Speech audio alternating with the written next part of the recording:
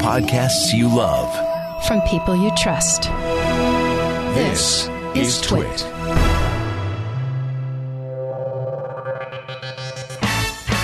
This is Twit. This Week in Tech, episode 901, recorded Sunday, November 13th, 2022.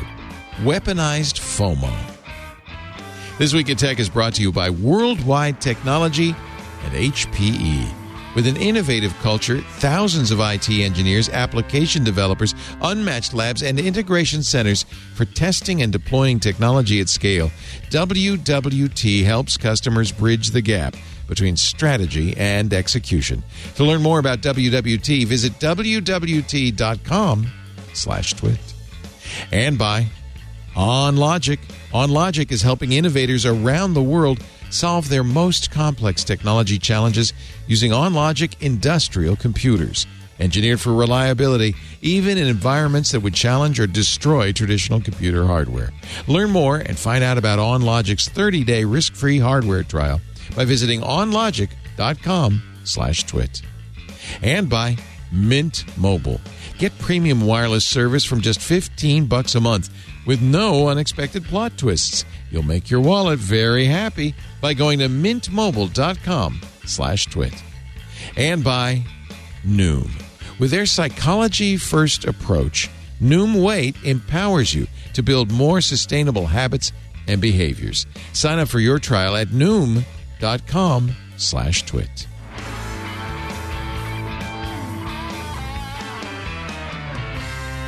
It's time for Twit, This Week in Tech, the show where we cover the week's tech news. This is going to be a fun-filled episode. David Spark is here, host and producer of CISO series. He's all about the security. Known David since Tech TV days. Hello, David. Good to see you. That's 1998. That's a long time. Wow. Somebody 4 years, Leo. Somebody on the YouTube buys old crap. And I was watching his YouTube, actually somebody else was, and they sent me a link, watching his YouTube channel, and he found a DVC recorder, and with it, a handful of DVC Pro tapes of the Call for Help show. And I sent him, I commented on his YouTube, I said, dude, that's how we recorded the show. Those could be masters. That's probably not a dub. That's probably a master. Probably, yeah. Yeah. Anyway, great to see you, David. Thank you for joining us. I don't know why I brought that up. Also here, there's other things to talk about, believe me. Amy Webb, CEO of the Future Today Institute, our favorite futurist. Hi, Amy. Hey, Leo. She's just back from a 10-mile hike with the Girl Scouts. Or what is Actually, with the Scouts. So my daughter is in one of the first and only all-girls Boy Scout troops. Isn't that cool? And they're all working towards their Eagle Scout badges. Oh, I love it. Awesome. And we just did it wasn't it wasn't brutal, but it was a pretty steep hike. It was backpacking, and then it was backcountry camping. So everything you carry in and everything you carry out. Wow. And it was snowing and cold. And is this for a badge or just for fun? This was just for grit. And experience. And you have you have grit. I have some. I used to do a lot of that when I was younger, and my hips didn't hurt like they did today, but I took some anti-inflammatory medication with me. There you go. Managed to get through it. We, I was at the Veterans Day Parade on Saturday or Friday, and the scout troop came, and it was half girls. Yeah. And it reminded me, it's scouting now. It's just scouting. Yeah, it's scouting. It's, the Girl Scouts kind of tap out at some point, and this is really about, this troop is amazing, and it's all about leadership and sort of being independent and building confidence, and it's really incredible. The troop leaders are amazing. There was the first female Eagle Scout was Isabella Ours was Tunney. one of them. That is not her, but we have one of the first. Look at all those merit badges. 137 of them. Wow. I will tell you, it is no joke. And these kids are tough. They are resilient. If you've got a daughter or a son or a person, a non-binary person, I'll put a good word in for Scouts. It really is pretty great. That's by the way, transformation for BSA. So I'm very, very glad to hear that. And I love it that there are women Eagle Scouts now. That's fantastic. Welcome, Amy. Good to have you. Thanks. And the Digital Jesuit, because David said, who are you? What is this DJ? He is the Digital Jesuit, Father Robert Balasaire. Hello, Robert. Oh, I'm sorry, Leo. I didn't realize you had come in. You're way too cool for school. Great to see you, Padre, in the Vatican. When we go out there to visit you in April, Robert says, let's do the show. We'll do Twit from this roof overlooking the Vatican. Can we do it? This one. Can we do that? We absolutely can. I mean, this view right here is about 10 steps from my office on the same floor. So I just move a few monitors and some cables, and we're good to go. We're going to do it. It's a deal. April. Yeah. Deal. Benito says you're going to need an engineer for that. Yeah, Benito, we'll take you. We will take you. So what a week we have had. It's not normal that I would have two stories vying for our lead, but there are two massive stories, and they are somewhat interlocking, I think. There's, of course, the collapse of FTX and of crypto in general, and then the ongoing pyre at Twitter. Let's start with Twitter, because we've been talking before the show, and we all have strong opinions about this. The latest Twitter news is coming out, and again, a lot of this news, who was it? The Verge. Somebody tried to contact Elon Twitter for a comment, and the response was Twitter has no communications department anymore. So there's no way to really know if any of this is true or not. But the latest seems to be true, which is that 4,400 contract employees were summarily terminated this weekend. That's on top of the 50% that they dumped? That's on top of the employees. So they dumped somewhere around 3,000 to 4,000 employees, many of whom have been asked to come back. But then now the latest is these contract employees, and it seems to be they didn't tell them ahead of time. They just disconnected their Slack, they disconnected their tools, and disconnected their company email. Because, you know what? They're just contractors.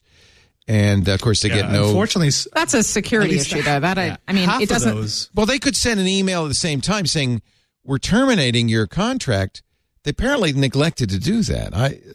Which is weird. Listen, with the amount of animosity right now, I can absolutely... If it was me... I don't know, David should speak to this, but if I was the CISO or if I was the CISO, by the way, quit. Yeah, they don't have a CISO.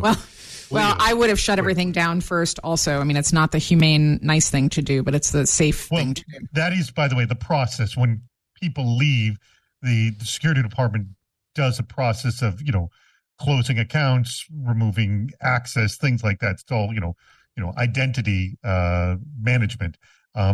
And if you're doing things that quickly, I don't see how you can physically shut that many people down that quickly. I don't know. Yeah. I don't see how that's possible. Yeah. I mean, and I feel for anybody laid off, there were 11,000 layoffs at Meta this week also. I mean, this is a tough time. A lot of those employees, Meta handled it kind of dramatically differently than Twitter handled it. But it's hard to lose a job, whether or not you get severance, whether, you get, health care and so forth. You're still out of work. So, according to Casey Newton on the Platformer newsletter, contractors aren't being notified at all. They're just losing access to Slack and email. Managers figured it out when their workers just disappeared from their system. So there is normally some notification, even if it happens after the fact. The Stripe is the good example, right? So the Stripe also has some layoffs, and in the middle of the catastrophe that was happening at Twitter and Meta, I think that the letter that was they didn't sign it, by the way, Stripe. They signed it the names of the CEO, their actual names were signed, and it was humane and honest. And I think if it's got to be done, that's a much nicer way to do it. I do wonder, though. The big issue. Go ahead. Is the fact that they let go a huge chunk of infrastructure workers. And according to some reports, they let go of some infrastructure workers in the middle of changes. that's a recipe for disaster for a company that has already let go so many of their engineers. They don't know what most of the moving parts do. So right now it's coasting on inertia. We are actually watching the disaster unfold is what we're actually watching. Can I add a disaster to this disaster? Because nobody's really talking about it yet. So because of the inflation rate, there are a lot of companies that still have pensions where people who are anywhere close to like if you're close to retirement and you do the math and it works out that you're going to, if you put in those last 2 years of work, you're effectively working for free. Those people are taking early retirement, and that's all happening between now and the end of the month. We are going to see potentially tens of thousands of people who are retiring all at once. On top of all of these people who are now out of work, there's going to be disastrous economic consequences that I don't think we're prepared for. Let me ask David, because you do cover CISOs, how the CISO of Twitter departed. He left with the head of trust, Yoel Roth, who had been kind of tweeting and trying to calm people down, and the head of advertising, and a number of executives, and they all left. Why at the same time? Well, some were let go, some chose to go. Both things. I actually don't know specifically the reason why the CISO left, but I mean, I do. We're want to know? All talking about it here. You want to know? So there was an internal Slack message from an unnamed lawyer saying, internal in Twitter, saying, look, we've lost all the compliance people.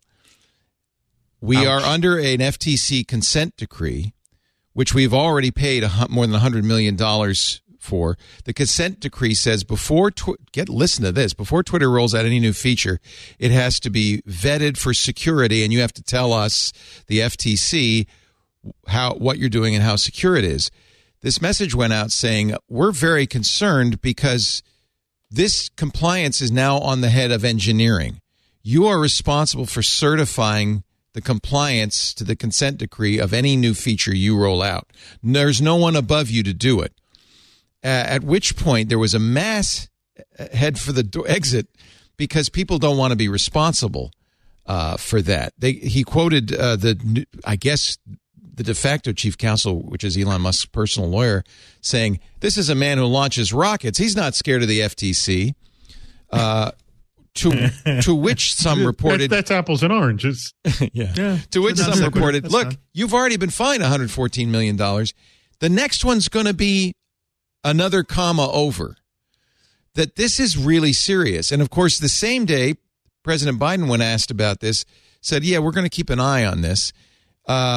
And I think that part of the reason the CISO left is that there's some serious concern about liability landing on his shoulders. Well, that's, that is, by the way, the big discussion that's been happening among CISOs. So I'll rope in the Joe Sullivan, Uber story as well.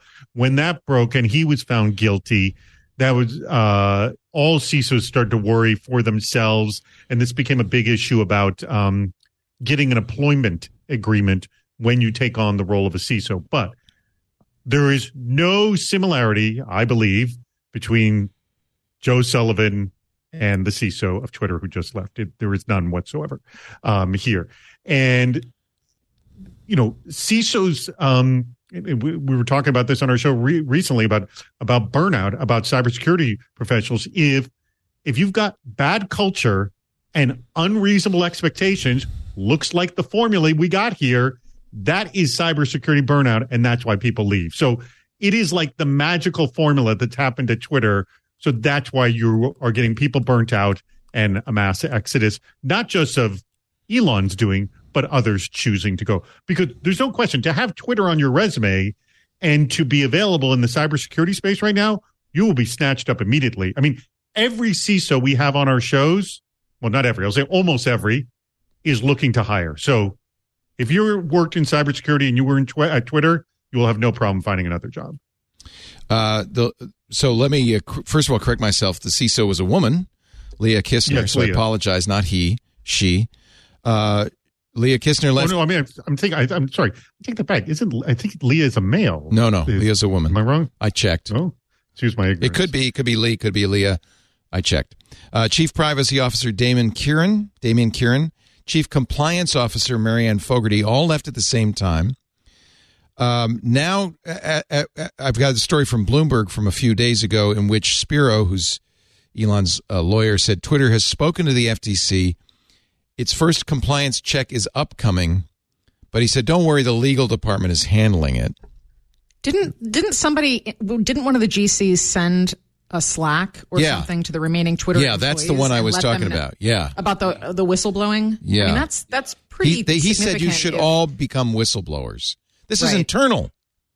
Well, it wasn't wasn't it more like if you choose to disclose, you are covered, you should know that you are covered by the, whistleblowing law in the United States, wasn't it? Yeah. It was just reaching out and saying you could have some personal liability here. So that's a good question. So that's a question I have. Sketchy about. Okay, so that's one question I've got for all of you, maybe David mostly. So if you were chief privacy officer, compliance officer, CISO, do you assume personal liability if something goes wrong, or is that no? That's the employment agreement that I was referencing earlier. CISOs, but they were leaving because they don't want to be. Yeah. Are making a huge mistake. Right. So they would not have been they were leaving because they don't want to either be a part of what's happening or they don't want to deal with the aftermath of what's happening. And that's the other thing is that CISOs do not, and security professionals do not own risk, own cybersecurity risk of the company. Their job is to explain risk to the business leaders, and it is for the business leader to take on the risk. Who's saying, if you do this, and compliance is a perfect example of it because that is a very known risk where there's a very clear financial loss that can be had if you are not compliant. I mean, it's as clear as day right there. Is there like a medical, how there's malpractice? Is there such a thing as malpractice in risk and compliance and security? I mean, there's always some. I don't know, but there's always you could be bad like at something your that's job analogous to malpractice. The company could say in the contract, we indemnify you against any judgments from the FTC. But there's always a risk if the FTC sees that this employee knew that something bad was happening and didn't do anything about it. I don't care if the company indemnifies you. I feel like that employee is somewhat at risk. Okay. And has some responsibility. Am I wrong, David? You can't say, it's not my fault. Look at my contract. So the job of the CISO is to communicate the risk situation. Like, okay, if we don't do this, if we don't meet this compliance regulation or this regulation, which is a compliance requirement, then you will be fined this. It is very clear. If we don't do this, we don't have endpoint protection out here, then there's a possibility someone's going to break in our network. That's going to increase our risk levels here. Are you aware of that? And one of the big things CISOs do when they're explaining risk to the business is they say, here's what the risk situation is for not doing this. We can spend X dollars to reduce this risk. Are you aware of that? Do you want to spend that money? As long as he I don't want to alerted. spend this money. Then they have to sign off on the risk. That's the key thing. They have to actually sign, I acknowledge this is a risk. Right, but what's the Okay, so fine. What does that mean, though? If it that turns means out that it was communicated to them what the situation was. Right, but what's the repercussion? Let me read this thing. By the way, it's just really a paper trail is what we're looking at. This comes from Alex Heath at The Verge, who says, we know who this person inside Twitter is. Obviously, we're not going to reveal that. They looked at the Slack message and wrote this in a note posted to Twitter's Slack and viewable to all staff. An attorney on the company's privacy team wrote, quote, Elon has shown, this is somebody inside, Elon has shown his only priority with Twitter users is how to monetize them. I do not believe he cares about the human rights activists, the dissidents, our users in unmonetizable regions, and all the other users who've made Twitter the global town square you've all spent so long building and we all love. It says he has heard that Alex Spiro, the current head of legal, says that Elon's willing to take on a huge amount of risk in relation to this company. Musk's new legal department is asking engineers, and this is a good question for you, David, to, quote, self-certify compliance with FTC rules and other privacy laws. This is in that lawyer's note. And The Verge checked, and another employee familiar with the matter said the same. And so at that point, the lawyer said, if you're being asked to do anything you're uncomfortable with, become a whistleblower. If you were uncomfortable, you knew there was something bad, nobody upstairs was willing to hear it or sign off on it, do that process, that orderly process you're talking about, David, I think you have to go to the FTC at that point, don't you? You can't just sit on it. If you see someone being negligent, but also you may have NDAs that you've signed as an employee. Oh, but that's why you go whistleblower, because that obviates the NDA. Yeah, I guess. But it sounds like there's no obligation other than maybe a moral obligation. Well, there's certainly a moral obligation. That's right? The thing is, like, for example, one of the things we hear a lot from CISOs is, I'm not running the business. It's my job to reduce the risk, communicate the risk, and do my best on that. If someone chooses to do something that I don't agree with, it's not my responsibility because I'm not running the business.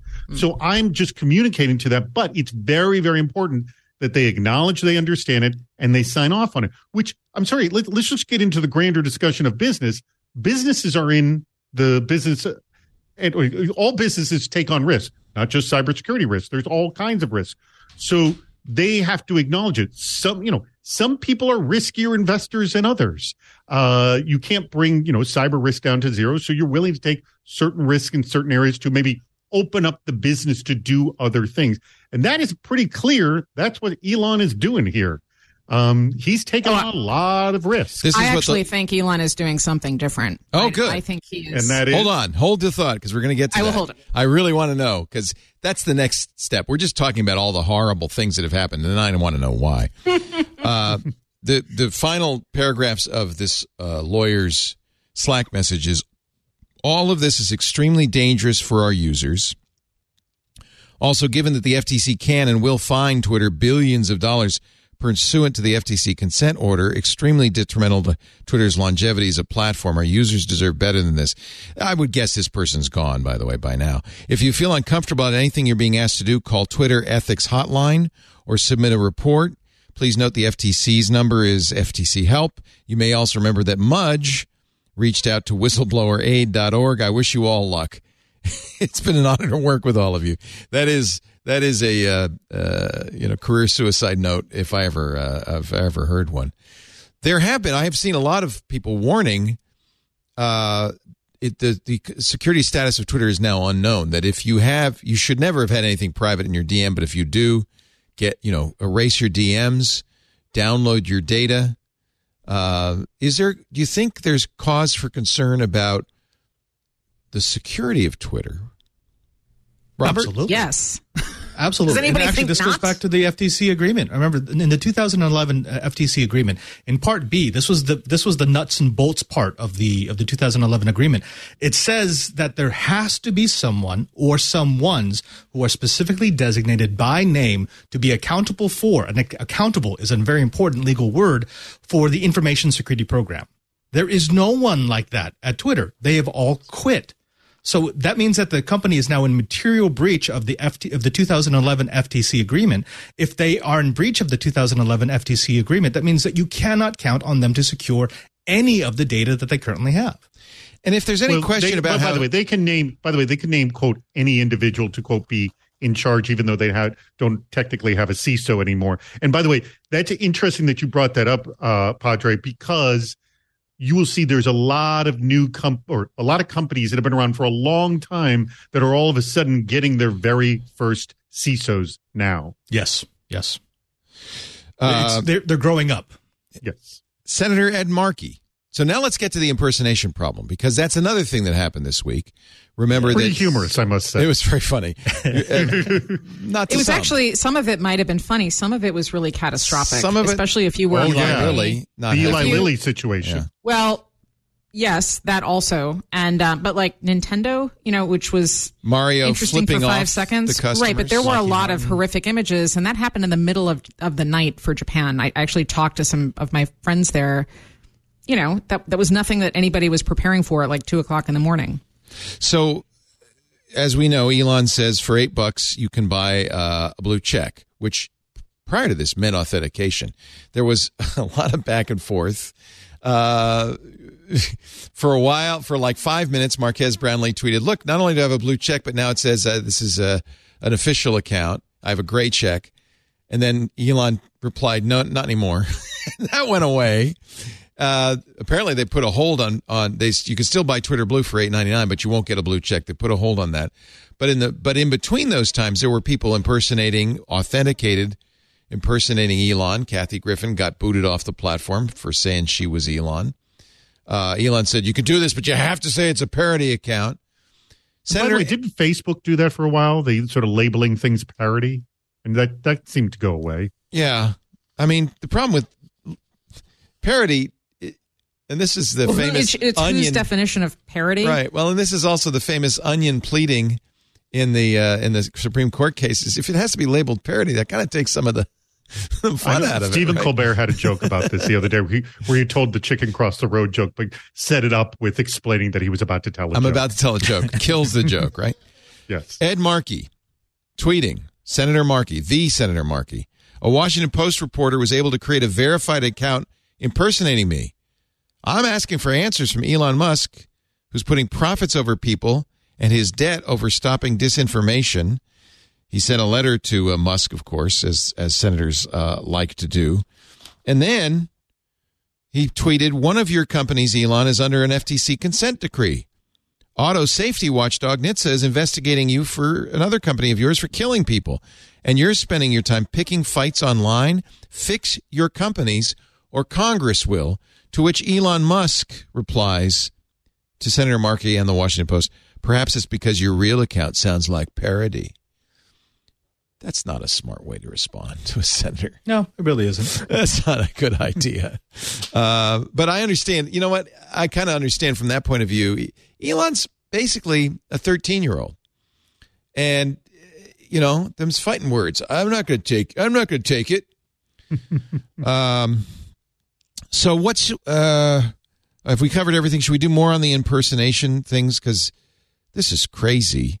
Well, it's just the whole. It violated the whole principle of the blue check, right? And by the way, Twitter has this long history of when people come up with a really bad idea that everybody knows is a bad idea, they exploit it, and it is exposed instantaneously.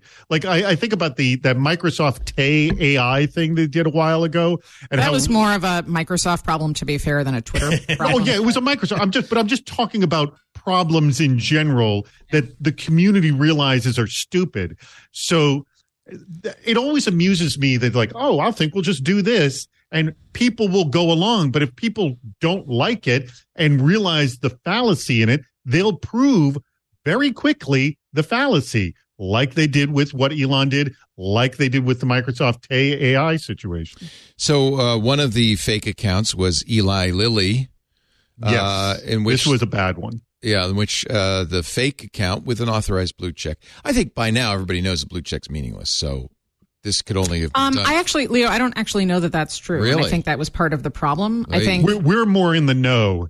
Not everybody's as in the know as we are here. I think the challenge is that not everybody knew that. And for one tweet that I think probably those of us listening to this recognized was not true, it moved the market, and it didn't just move the market. Explain, for Amy, what happened. So right. So there was you want to show it? Yeah, I'll show it. Am I jumping ahead? So there was a tweet from what looked like an authentic Eli Lilly account. Yeah. That said insulin is now gone free. now, so that's why it's not. I think it's not showing. So it basically was like insulin is now free. Yeah. It was not taken down, and it didn't sound official. There was no if that was true, you would usually see a press release and some more. But again, we're talking about a wide sort of berth of people who may not be as savvy. But it had a market impact. So it was 3.4%, or I forget what the actual 20 billion in market value. Well, but then it had it also had an impact on its competitors. So that was Sanofi and Novo Nordisk. So again, from my point of view, it seems that there's liability here because this was this was a situation that Twitter caused. And so, Eli again, Lilly, I think the FTC is well within its rights to investigate. Eli Lilly, on their actual official account, which now has both a blue check and an official check, we apologize to those who have been served a misleading message from a fake Lilly account. Our official Twitter account is LilyPad, which perhaps is not the best Twitter handle for an official account. The fake one sounded more official. It was Eli Lilly and Company, right? That was the handle. Mm-hmm. Now, here's the thing. I think the stock will come back. Obviously, it's bogus. So that's not the issue. The issue is it raised awareness that Eli Lilly is, in fact, price gouging on insulin. Right. And so again, there is that's not brand new news. I mean, anybody it brought it up, right? It cost him $10. It was a horrible thing that happened to a company that we would all agree probably needed something horrible to happen to it. But that doesn't change the fact that this was a massive drop. And yes, the stock is recovering, but it's still down 1.26% from where it was before this happened. And you have to look beyond the market, though. There's a long tail here. Yeah, and I don't think the market's done. There are investors who are going to have their shorts called. They're going to have their leverage positions called because of this. They can all go for remediation. And I don't think the market's dumb. I think that they pretty quickly, any serious investor knew that Eli Lilly was not announcing that insulin is free now. And if they did, they were quickly disabused of that. But it brought something to the public fore that had been, sort of overshadowed by other things. And so now there's a public conversation yet again, which there should be, by the way. It's embarrassing. About the cost of insulin. Yes. But this goes into a greater discussion, and we talk about this a lot in security of you don't have to make a permanent if you want to cause damage, it doesn't need to be permanent. It can be temporary. And temporary is enough to cause enough damage. Yeah. And this is exactly what happened. It's weaponized information. We call it mental malware. Are we lucky? Clever. Remember, this all happened right before the midterm elections. Are we lucky that, in fact, it didn't disrupt the elections? I mean, it could have, right? Oh, yeah. There's a lot of damage it could have done. It was 24 hours beforehand, so I don't think... It's not enough time for the Russian bot farms to... I think the story about the fact that Twitter was imploding sort of overshadowed the, potential misinformation that might have been sent. So, big layoffs, lots of brain drain going on. Elon not looking too serious, although I note, in the first few days after he bought Twitter, he tweeted 3 or 4 times at his normal rate. He's really dropped off a lot, and most of his tweets have nothing to do with Twitter all of a sudden. Although he did tweet on Friday that all of this excitement has really increased engagement on Twitter. He said, well, it's really improved the number of posts on Twitter, which may be true. I don't know. Sounds a little like, he protests too much. Yeah, they're doing so well that he sold another $4 billion of Tesla stock to cover the losses. Yeah. So, yeah, that sounds like it's the real problem for Twitter, if let's say they get past the FTC and a pissed off senator, the real problem is that advertisers don't want to be anywhere near this, right? Did you see he threatened the advertisers? Yeah. He's going to charge them more for being cowards. Oh my gosh, that's an episode from that Sunset Strip show. Yeah. He was going to say he was going to go thermonuclear name and shame if they cut off their advertising. That's a guarantee that advertisers are going to. What are you trying to do? Who talks to their customers that way? He is in effect telling advertisers, "I am a loose cannon and I can hurt your brand." I don't think that's what he's doing. I honestly don't think. I think what he's doing is creating a situation. So, if any of you out there have employees, think about the process that you would use to get rid of an employee who's underperforming. You can't just fire them. I guess unless you're Twitter. Write them up, you create a paper You have trail. to go through a process where you either, some companies sort of make the circumstances such that they want to quit, right? Or you have a whole long process of write-ups and things like that. Is it plausible that given the weight of the investment and the total improbability that any current financial model works out to pay that back, that he's creating the circumstance where there is no alternative but bankruptcy so that he gets out of this whole thing and Twitter dies permanently? That would be my take. My hot take. So there was talk that he wasn't, that bankruptcy was, I think, a possible option. he told. I think it is the only option. It's inevitable. But he said this at the turning it all-hands. into a payment platform doesn't make sense when there's this doesn't plenty make of sense. You buy something and then you file for bankruptcy? No, I don't think that's why he did it. I think he was, listen, I mean, again, let's go back in time. I think this started out as a probably overconfident ruse that turned into what felt like a real thing. I mean, we're kind of seeing this pattern over and over again with powerful men, right? And then it kind of became real and there was no way to walk things back. And this seems to be the only way for him to get out of it at this point. It's not a really good way to get out of it, though, because I mean, it is the only way to get out of it. His personal wealth. Yeah, but he didn't want to be in it. The problem was there was no way to get out without a lawsuit. Yeah, he was. It's apparently. I agree with you, Amy, that the original decision to buy Twitter was either a joke or. I don't think it was a joke. I mean, I think that there's a certain amount of highfalutin bloviating that's happening right now. Yeah, bloviatings. Among our tech oligarchs who are running the show all over the place. And this was kind of like, he was showing his tail feathers. A little bit, yeah. And then realized it kind of got got real. Idea, and there's no way to back out of it without a lawsuit. Do you think which was the whole like all of Twitter is bots? Prove to me they're not. This is a reason for me. Mm-hmm. I've got grounds to not go through with the sale. Do you think he always thought, well, I can always get out of it? Yeah, I think that again that I would call them the sort of tech oligarchs think that they can get in or out of anything. Yeah. I think that's part of how we got to now. Yeah. And then for some reason really feared what was going to happen in the Delaware Court of Chancery. He was about to be deposed. They had already revealed some embarrassing direct messages. Probably he knew of others that were to come. I'm wondering if he had some conversations with Mudge, Peter Zatko, the Twitter whistleblower at some point that might have been incriminating. So for some reason, which we don't fully know, he decided, I guess I have to buy it. Do you think at that point he starts squirming and looking for ways?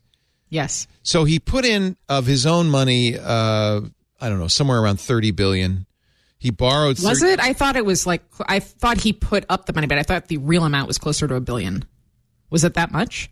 Really? Oh, no, it was a lot. It was way it was more than that. Okay. Yeah. So he got he borrowed 13, I think, billion from banks. Those guys cannot be very happy at this point. They're really exposed. They were really foolish for going in on this. It was a mistake, right? But he also got money from Larry Ellison, kicked in a couple of bill. The Saudi sovereign fund, we don't know how much, but a lot. So you're right. Elon might not have been in for more than 13 or 14 billion. If he declares bankruptcy, would it would Chapter 11 reorganization? Is that what you think? Does he then get to put off the creditors? He's got more than $1 billion yearly annual interest. So again, I think this is one of these things where if the Saudi royal, the Saudi sovereign wealth fund still wants to go out and have, I guess, not a beer, but some type of non-alcoholic drink and sit around a bar because Elon's cool, then everything is copacetic. I just don't think that's going to happen. I think he is actually stuck. And the worse that the situation gets, the worse this becomes for his other holdings from the other companies and their market cap.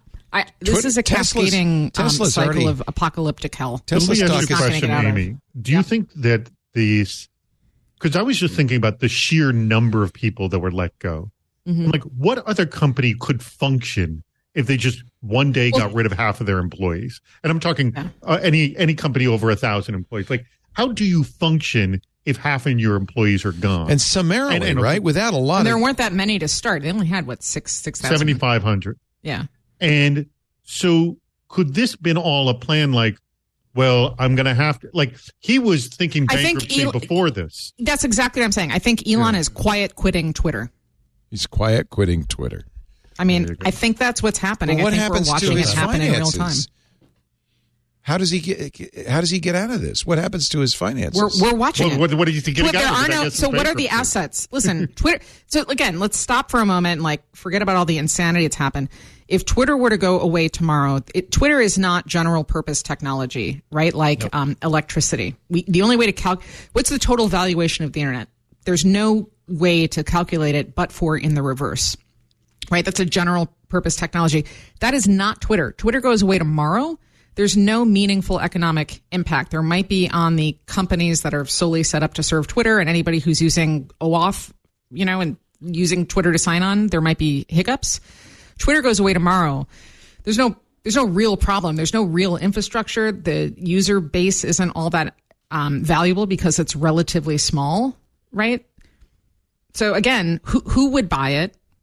How do you monetize it? There's no. That's a good point. There's saving. A lot of other services that would cause major disruption. That's a good point. Yeah, it's not the power grid, for crying out loud.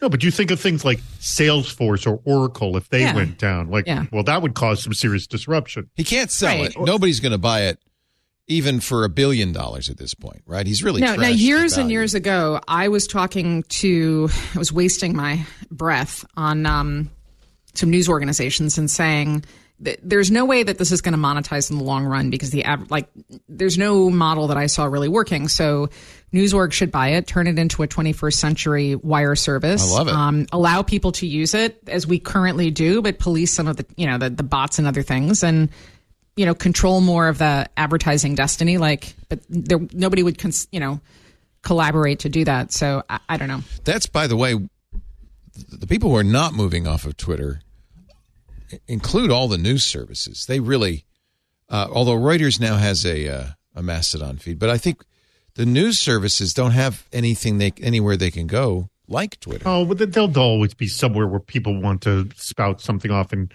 release information. No, but I'll tell you, because we work with some of them and some others, and I know that there was a meeting among the largest foundations on whether or not they should all leave Twitter or stay on. Well, you got to stay where the news is breaking. You just have to. That's your job as being news. Like when people complained about, reporting on our president, I'm like, well, he's the president. You got to kind of report on that. So it's kind of the job of news to where the news is breaking or where you can get that information, you have to gather it.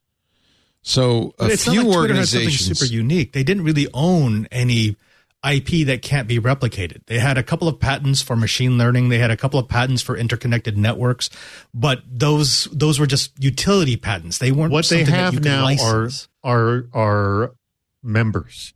That is their exactly. asset. The user base was the members, and he drove them away. I mean, remember, they're not all gone yet. Some have left. There's still plenty of people on Twitter. But the important ones. You have to remember, everyone looks at the 1.3 billion users of Twitter, and they say that's the big number. So even if 1 million left, it's not really that big of a problem. But you look at the revenue of Twitter, 92% came from advertisers. Of that 92% that came from advertisers, 50 to 60% came from the United States, content developed in the United States. So in the United States, you had about 38 million active daily users.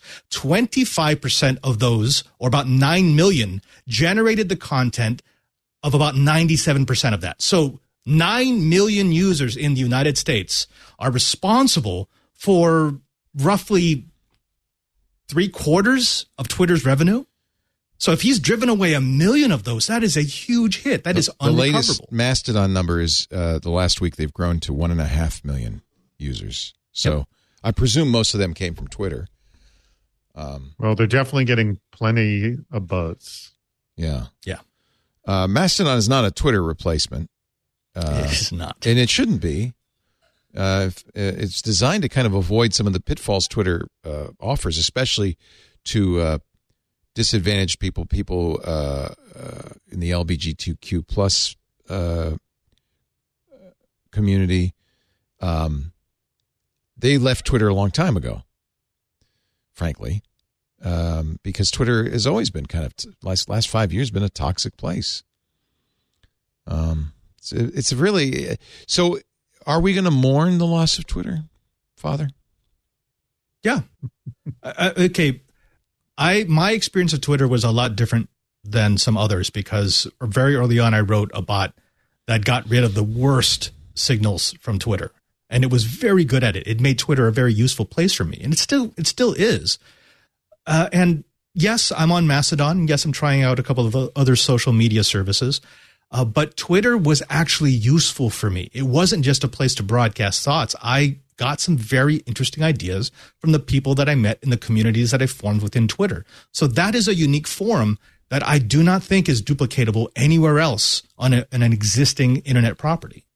I agree. And I've used Twitter again, since 2006, and along the way, so early on, that's where my friends were, and it was, fun to have conversations in public, I guess. But I was there for the links people were sharing pre-political, mire.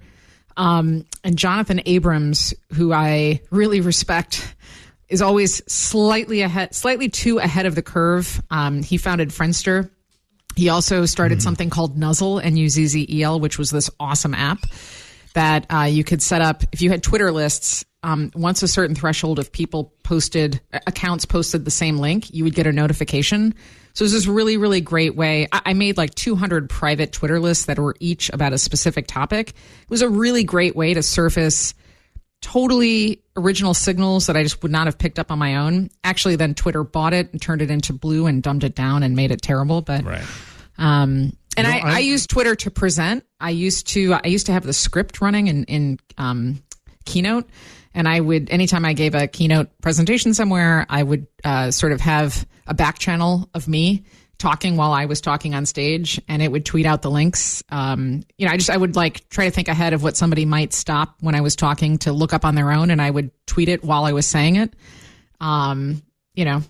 It's like those other utilities that I really miss, and I miss.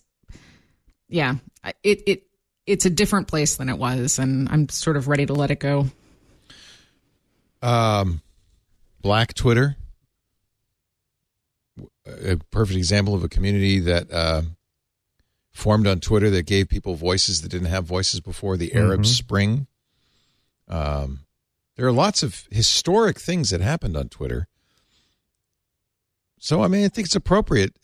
Are we premature to mourn it? I think there's a giant dump fest going on right now on Twitter. That's what I'm hearing. What do you mean by dump fest? I'm watching the feed here and I'm listening to you. I think there's a lot of people trashing it. A lot of people spend many, many years building up their community and their audience. Yeah. And right now there's one guy who's acting very aggressively and he owns it. I say we should all chill out. Just stick around and see what happens. That was my original plan until I was kind of force-fed Elon's tweets. And I thought, you can stop following. I could block. So what happened? You didn't have the chronological view on? Yeah, I had the home feed on, and I had 8 Elon Musk tweets in a row, all of which were worse and worse and worse. He's, by the way, stopped doing that. I think he probably got the message that probably is counterproductive. Let's see what his... these things... Listen, I think all of this... I'm a futurist, but we look backwards twice as much as we look forwards, and we sort of go in cycles of things. So we've got social media that are kind of imploding. I think we're in a period of social distortion where we're sort of spreading out again and going into different directions. But at some point, years down the line, there will be consolidation again. So the Mastodon may be decentralized, but there will still be a consolidation of players in the market, as there is with every single industry over and over again. So it's interesting, by the way. I said in the pre-show that I'm going to be slim pickings riding this bomb into the ground. I like David said, I spent years building up a community that I find very valuable on Twitter, and so I'm going to stay there if for nothing else but for them. Was that a Strangelove reference? At the same time, I am moving to Mastodon. Yes. I'm sorry? Was that a Strangelove reference? Yeah, of course. Yeah. Got to throw one of those. Yeah, remember Slim Pickens riding the atomic bomb? No, it's my favorite movie. I loved hearing that, Padre. So much that I interrupted you. I apologize. There is an interesting tangent to this. You heard about the senior director of engineering got caught sending out a Slack that is just tone deaf? No. Do tell. Luke Evans Simon, he is the senior director of engineering at Twitter, sent out a Slack saying, I'm going to quote this. This is going to be the challenge. The engineers I am bringing back, the ones he fired and then rehired, are weak, lazy, unmotivated, and they may even be against an Elon Twitter. They were cut for a reason. So we need to think of these people as just needing to be around until the knowledge transition is completed. Imagine sending that out on a company Slack to the people who are going to read it and say, yeah, I'm going to be as slow as possible. I'm not motivated to work for you. So wait a second. Let's pause for a moment on that. So that really went out, yes? That really went out. Went out. You bring those employees back and you called them lazy. Yep. Was that posturing, though? Just because half of those employees are going to design backdoors into their software so they could hack it later when they're dumped again. Well, if I was employed, up a Pandora's box of problems. If I was brought back, I am writing 10 lines of code where one will do. I mean, come on, I will go as slow as possible. I will milk it for every bit of salary and concessions that I can get. No, it's more of like, I'm going to build a back door so I can get into this thing when I want to. Yeah. So it's some of them I understand have to come back because they were in order to avoid the Warren Act. Elon, who originally wanted just to fire him without severance and no notice, realized he had to give him 90 days of continued salary. Those people are still getting paid, and so it's easy to call them back because they never really left. And if they don't come back, then you can say, well, then you're not getting your 90 days. Now you've quit. So you might wonder, well, why would anybody come back after being fired? Well, that's why. They may not. But this goes to my point. Who could dump half of their staff and still be operational? Yeah, and then he did. And he goes, wait a second, I can't still be operational. Dump them 5 days after you walk in the door. How would you even know? And certainly, as you point out, counting the number of pages of code committed is a terrible way to do it. Can I ask you guys a question? Yeah. Have any of you had conversations about Elon with others and gotten into had bad react? Let me put it this way: I feel like Elon's almost religion on his own, and there's no room. I mean, two things get people more upset than anything else, and that is they're like crypto and Elon. You know, these are our two big stories. Yeah, I know, but like the reaction that people have to any logical criticism of what's happening right now is, grounds for, verbal assault. But, I don't know. But there's a Venn diagram here. Sorry, Padre? There's a Venn diagram here of the Blockbot. You have the Elon stands, you have the crypto stands, and then you have the Joe Rogan stands. And where they meet, that little velvet part right in the middle, that's an instant block. That's just I'm sorry, I don't want to pay attention to anything. Is that how your bot works? It's a Venn diagram bot. I need to take a break. We'll have more. It's an amazing time we're living in. And then there's FTX. We're going to talk about that. Our show today brought to you by Worldwide Technology and HPE, Hewlett-Packard Enterprise. WWT is at the forefront of innovation, working with clients all over the world to transform their businesses. And I have to tell you, because we went out and saw it right before COVID in March of 2020, Lisa and I went out to St. Louis and saw their Advanced Technology Center. And this thing is a mind-blowing, amazing thing for anybody to have. Anybody. The ATC is a research and testing lab with more than $500 million of equipment from all the OEMs that you might deal with. Why did they build this? I mean, they've been building it for a decade. There's many buildings, rack after rack of incredible gear. Well, they built it at first for their own engineers so they could, test products, integrate solutions, roll out solutions. It reduced their evaluation time for new technologies by from months to weeks. They could spin up proofs of concept and pilots. It was a great way for WWT engineers, for the WWT team to understand the technologies that they're working with. But they've done something that is really incredible. They have opened it up to all of you. Anybody on the WWT platform can access the ATC. You don't even have to go to St. Louis to do it. They offer hundreds of on-demand and schedulable labs you can do from anywhere in the world at any time of the day or night, like HPE's Data Services Cloud Console Lab. These labs represent the newest advances in every area of enterprise technology: multi-cloud architecture, security, networking, primary and secondary storage, data analytics, AI, even things like DevOps, process, and so much more. This has been a great boon for WWT internally, but now it's available to everybody. With the ATC, you can test out products and solutions before you go to market. You can access technical articles, expert insights, demonstration videos, white papers, hands-on labs, all the tools you need to stay up to date with the latest technology. Here's the key. WWT is a partner. They're a partner, and they want their partners to succeed, and that's why they offer you these great tools. It's not just a physical lab space in St. Louis. It's a completely virtual lab that you can access anywhere in the world 365 days a year, and it's free. All you have to do is be a member of the ATC platform. That's not the only thing WWT does. We went out there in March, and we did an event. It was so much fun. Mary Jo Foley came out with us.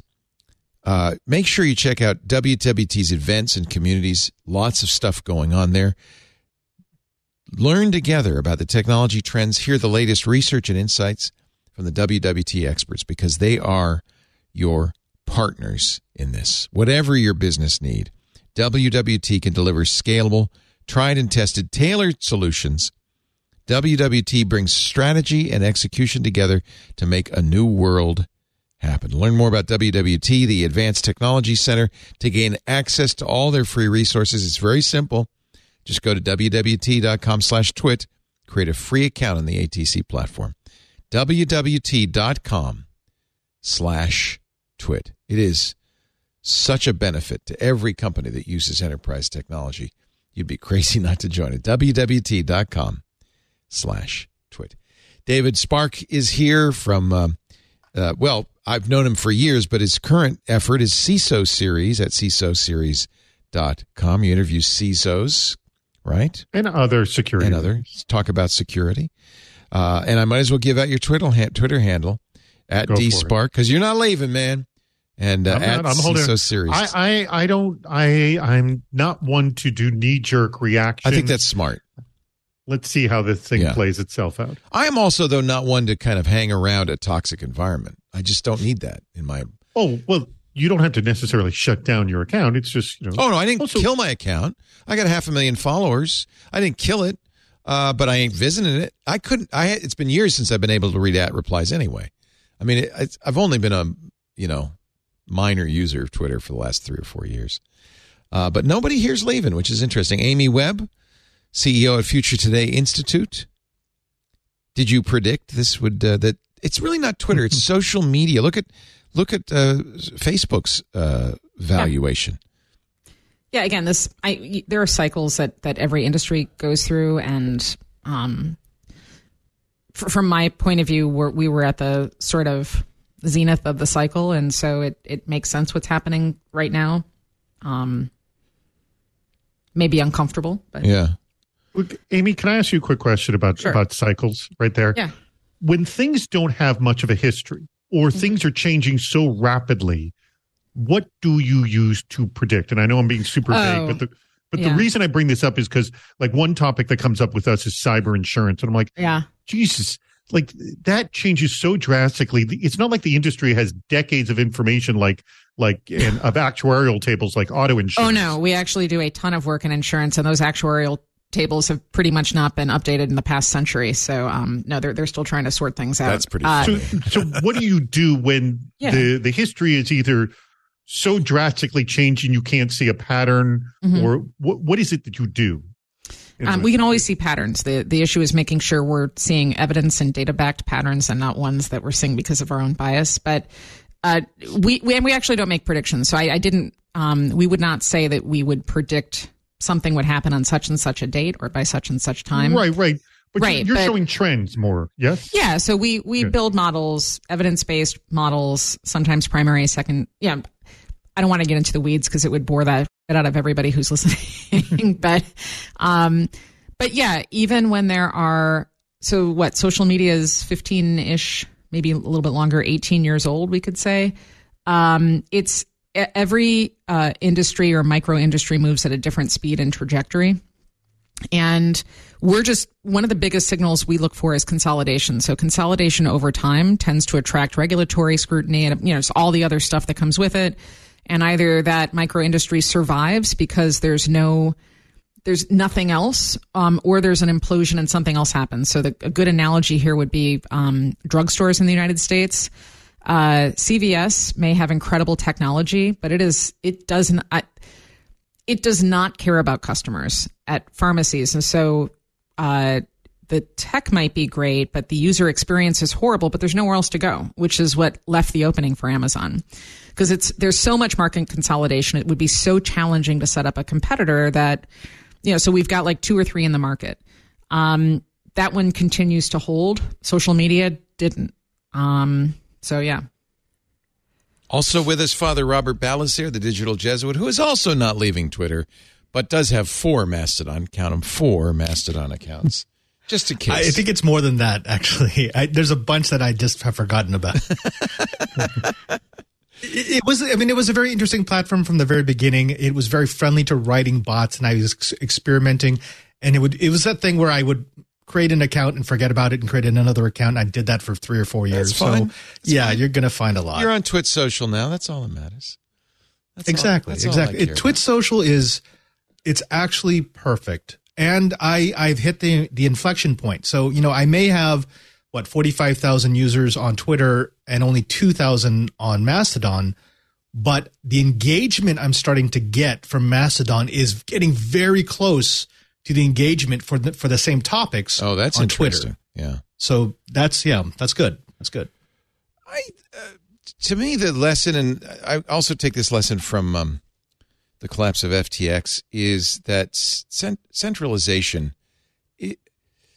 Amy, you'd probably be good to talk about this. It's not always a good idea. Certainly, it's the kind of the way capitalism works, because that's how you capture value is by centralizing it, siloing it, and selling it. But for end users, I don't know if centralization is the right thing. Of course, that is the complaint people who don't want to leave Twitter have as well. But I like all the people I can follow and talk to on Twitter. Yeah, I mean, listen, total decentralization.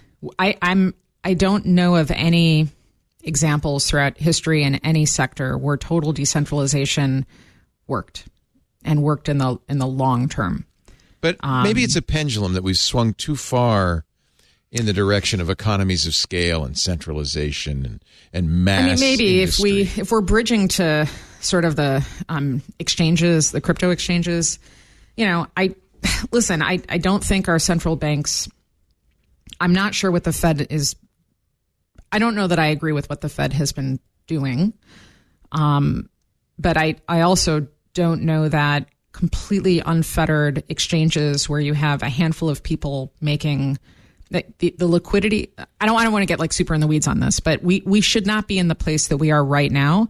And this is no longer an experiment that's happening during COVID. There's real money being lost. That's a good point. Like significant real money for people. And again, if we play this forward, you put somebody in dire economic circumstances without in our current economy with the current with all of the other variables that are not playing to our favor. This is where you have a vulnerable population that decides to,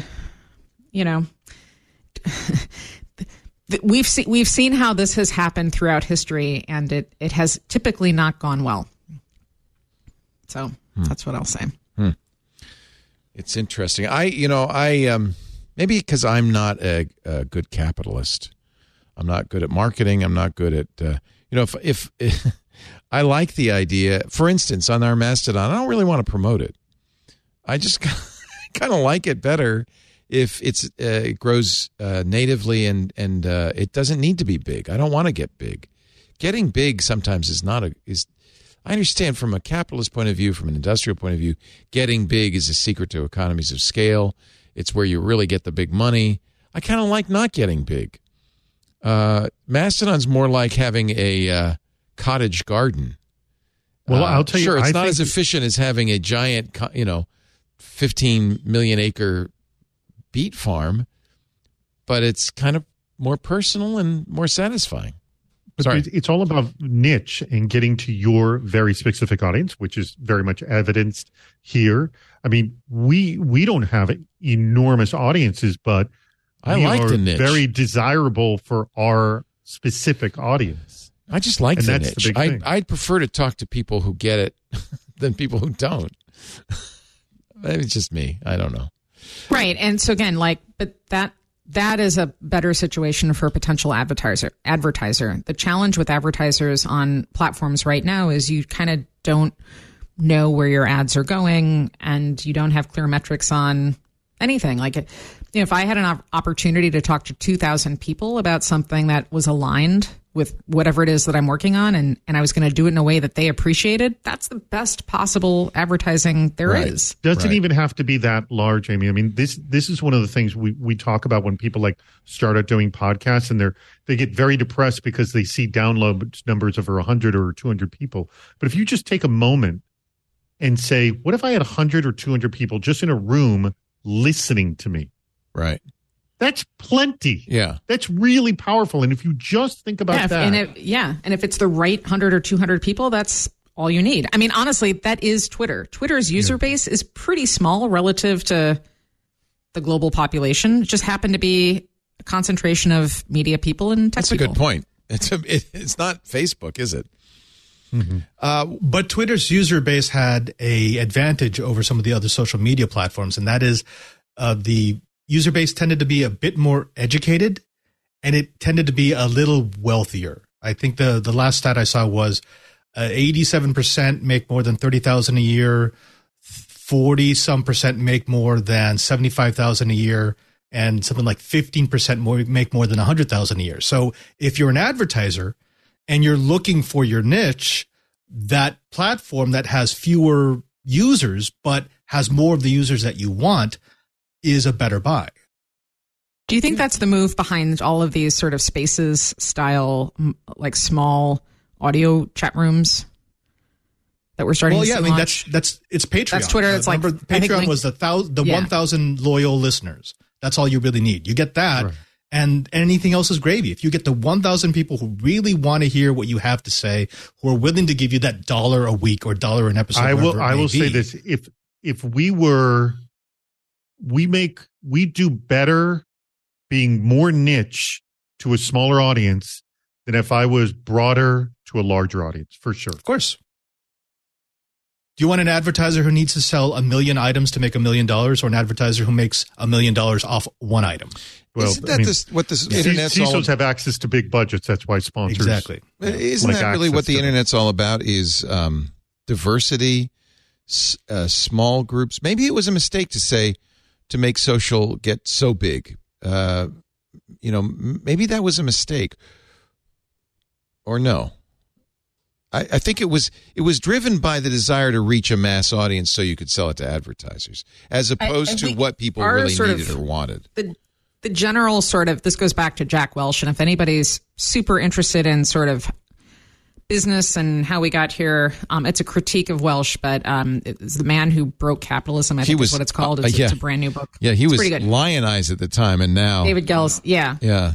And still very much is especially like in Latin and South America, but scale is everything. It has, like, our modern business in the U.S. especially has been built on scale and financialization, meaning you want to get to the biggest possible numbers that you can, and then the rest of you want to achieve non-organic growth is kind of how we got to now. And I don't think that's the best way to do things. It just became the way that we do things. Leo, I will tell you something that Jim Louderback, someone we both know, told me when he was running Revision 3. I asked him, what percentage of your producer's time is spent engaging directly with the audience? And he said 50%. Yeah. And that was critical to building his audience. Yeah.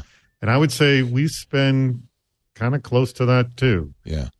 You've got to spend a lot of time engaging with your audience directly. Jack Welch built scale gives you one very important thing.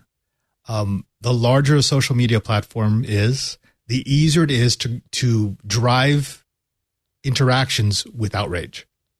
Right. At scale, the rage machine is amazing. You can get so many engagements. You can get so much spread by bringing up something that makes people upset. And then you can spin out your rage. Oh, this is my whole theory. The internet is a speed from bad to worse. It's like, how can I say the worst thing possible, the quickest, faster than anybody else? We've seen this with how people sort of do this pile on of, like, I hate this person. I want to hurt this person. I want to kill this person. I'm like, It goes boom, boom, boom that fast. But this again, but nobody invented this recently. This goes back to no, it's just allowing for speed. It's just faster. This was a practice like 500 years ago. You go to see a Shakespeare show live, and that happens in the audience. But the anonymity of Twitter allows for that as well. The greater number of connections. If I go into a Mastodon instance and I just start spewing outrage, I am going to get blocked so quickly.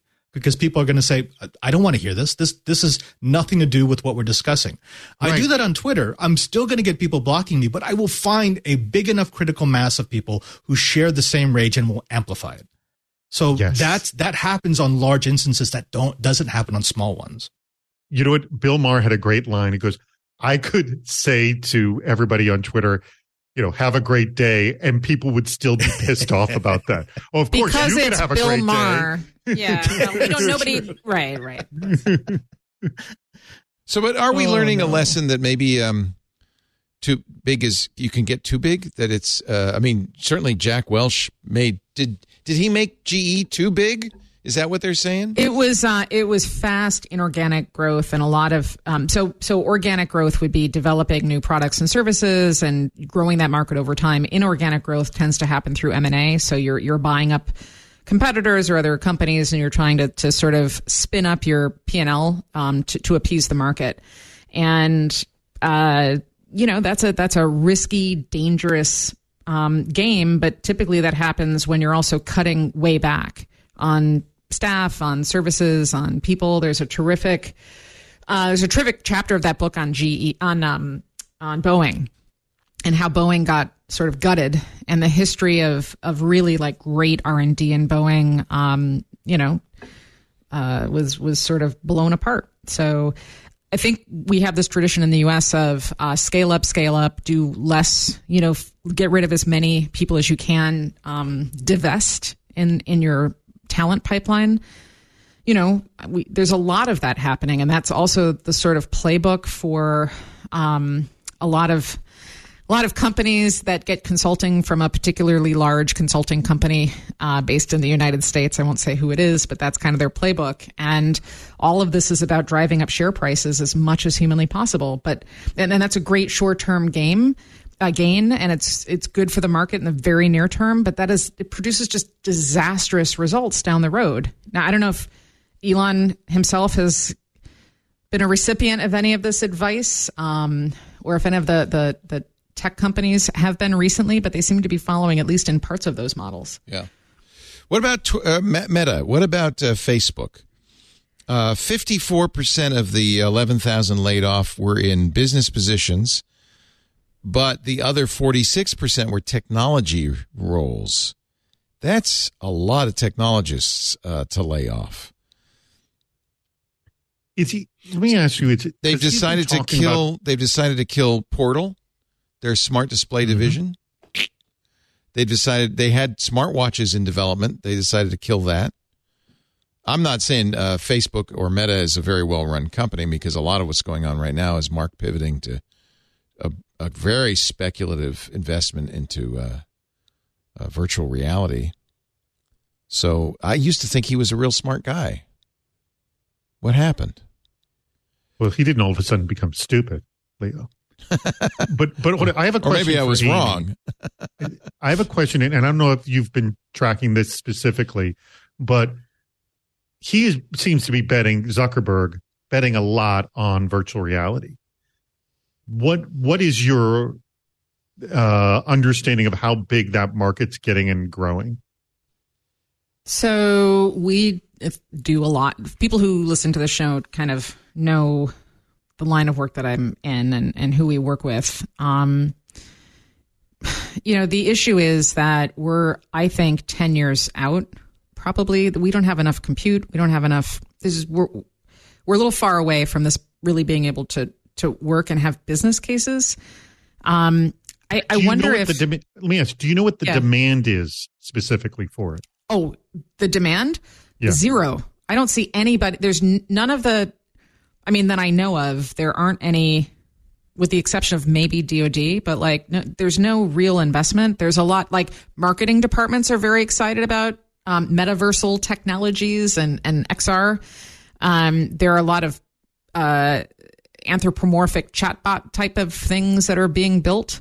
To me, this feels a lot like the days of Foursquare when everybody threw money at badges because they thought gamification was the next big thing, and they followed the wrong trend. They followed the shiny, not the infrastructure. Always follow the infrastructure. That's what matters most. So do you think that what Zuckerberg is doing right now in terms of, and I don't know if he is betting the farm, but it just seems that's all the press that comes out, is that everything is more and more virtual reality, driving everyone to, the whole world have an Oculus on their head. I was not in the room where it happened, right? So I don't know the conversations that are happening, but as an outsider, I see two plausible reasons. There's probably others, but one is I think at some point, if you have consolidated enough wealth and power, I think you start to think, hey, I'm gonna be the guy that does blah, like X, right? And through sheer force of my will, it shall be. So I don't know if it's that or if it's Facebook was facing some significant and I think warranted regulatory challenges, and maybe this was a pivot away from that. I'm sure there's other plausible reasons, but those would be the two from my vantage point. I mean, I own an Oculus and I kind of like it, and I love it for exercising, but I don't find the compelling need for it. And what about Padre? I'm one of the people who, if I have a VR headset on my head for more than 3 minutes, I will get violently ill. And it doesn't matter how specifically fast. have you put Oculus on your head? Yes. And the prototype versions with these super high refresh screens. Doesn't matter. It's just I'm one of these people who I will never be able to wear nauseous too. Like VR I can't even watch somebody play a first person shooter game. That makes me sick. But I don't get sick from the Oculus. Actually, I'm quite impressed with how those are I guess balanced, if you will. I mean, the last Oculus Connect that I went to, I had a brand new headset with a really high refresh game, and they promised me, they said, oh, no, you'll be fine wearing this. 30 seconds in, I had to pull it off. I was sweaty. I was dizzy. I had to go sit down for about an hour. So there's something about my brain that just will not let it go with VR. It just knows it's not right. Padre, do you wear glasses or contacts? Do you wear corrective nothing? I'm 20/20. Huh. Okay, well then. I mean, look, even if it's only, let's say, 5 or 10% of the population, if you have a technology that 5 or 10% of the population gets nauseated by, you're not gonna. Yeah. It's not gonna be a mass product. It's just not. I got the new $1,600 or $1,500 Quest Pro, and it's nice. Have any of you played with the HoloLens 2? No. So of everything that I've tried, and I was an early and still firm believer in Magic Leap. I think the technology was extraordinary. There was so much money, and they just, investors demanded return, ROI, which I thought was, it needed years to develop. But HoloLens 2 is a pretty amazing piece of equipment, and I can wear it with glasses on. Yeah. I'm so much more into AR than VR. Yeah. Well, that's more XR, right? And I really do think the next thing I don't see a world in which VR becomes a mass market technology outside of entertainment.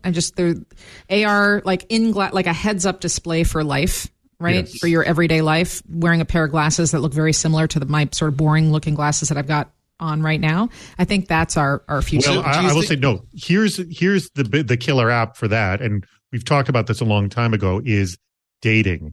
Imagine you go into a bar and you can scan the room, and that people can be identified, and you can go into their social profiles and see things about them and essentially know a lot about them before you actually approach them.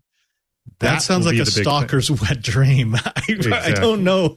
I know a lot of people who would just see that and go, no, but it's just, think about it. You will have an opening line.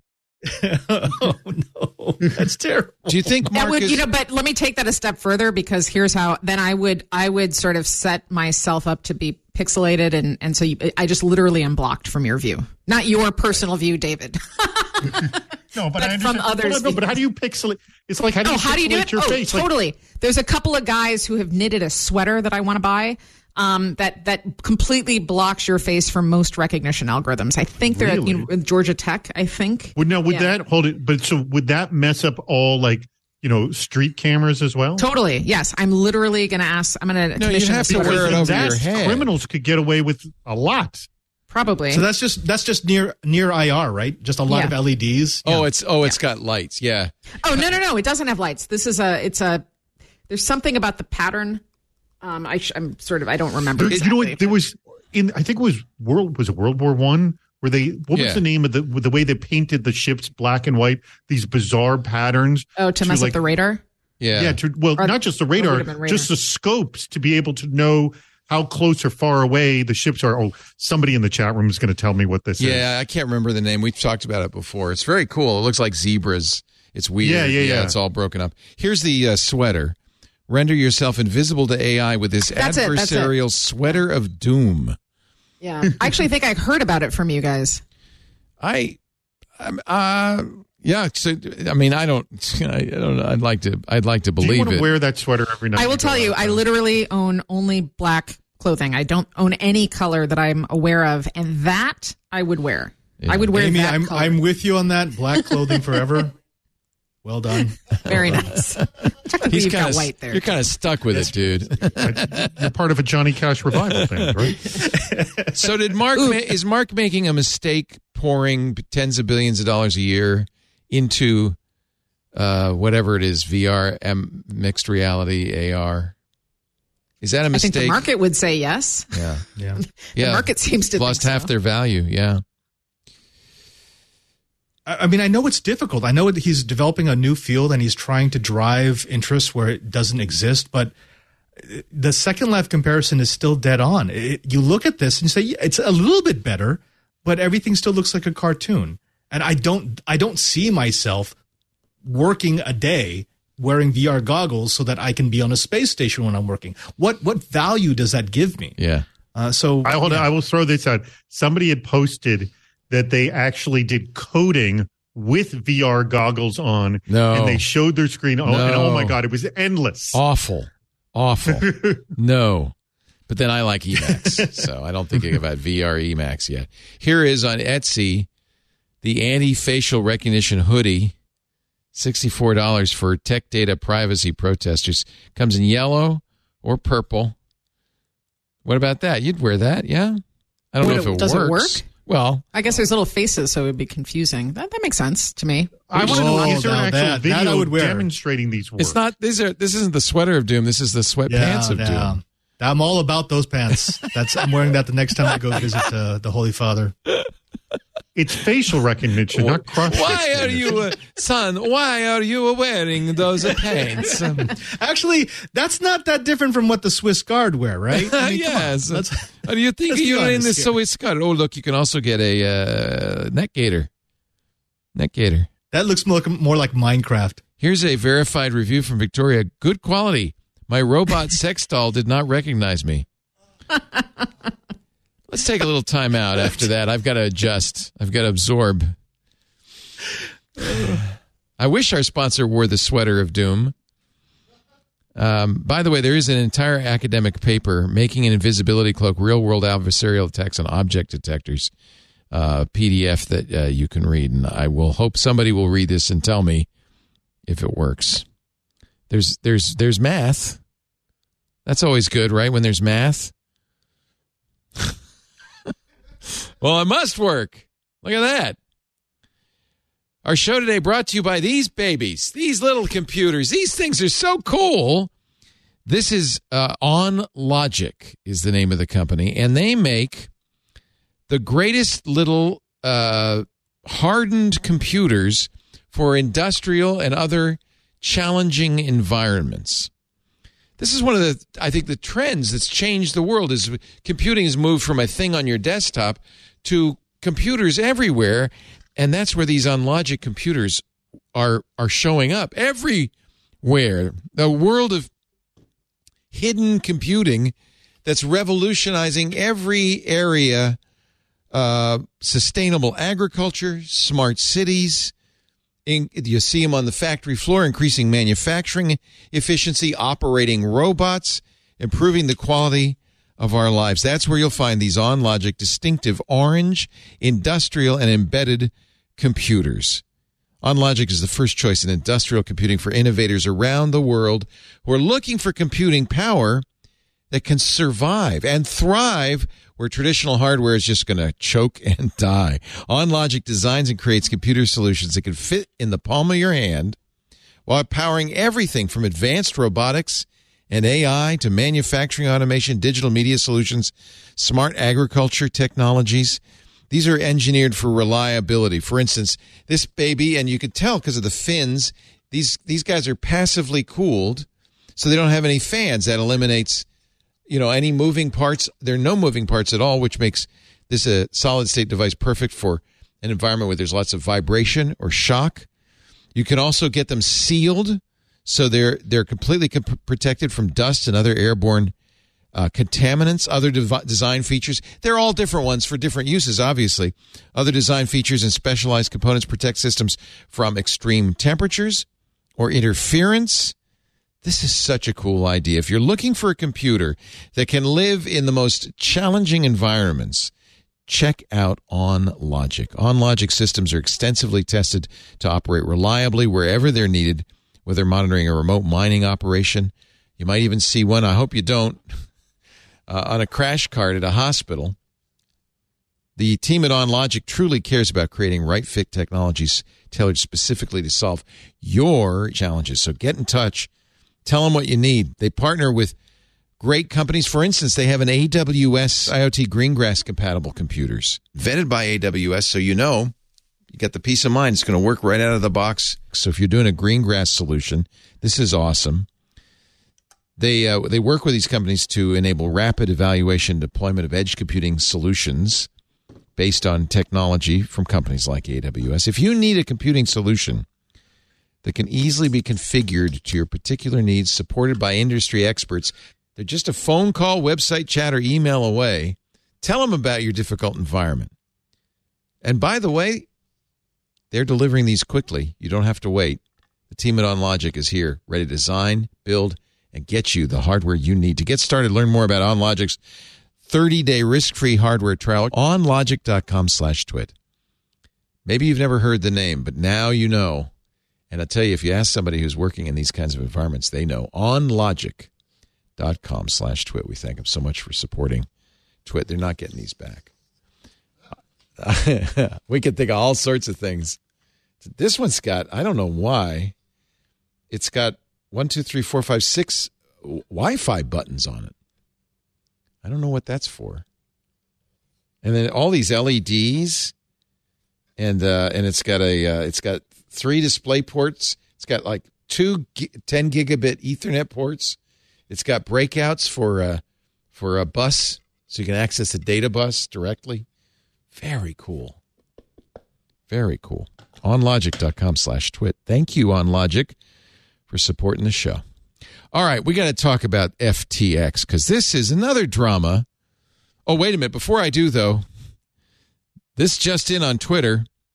Sean Penn has just given his Oscar to the Ukraine. There's President Zelensky. I don't know. I'm sure they're very happy to have. I don't know what. Symbolic, silly thing. I don't know what they're going to do with his Oscar, but they've got it now. Don't you love it how Hollywood's really stepping up? Do you think President Zelensky would like Miami?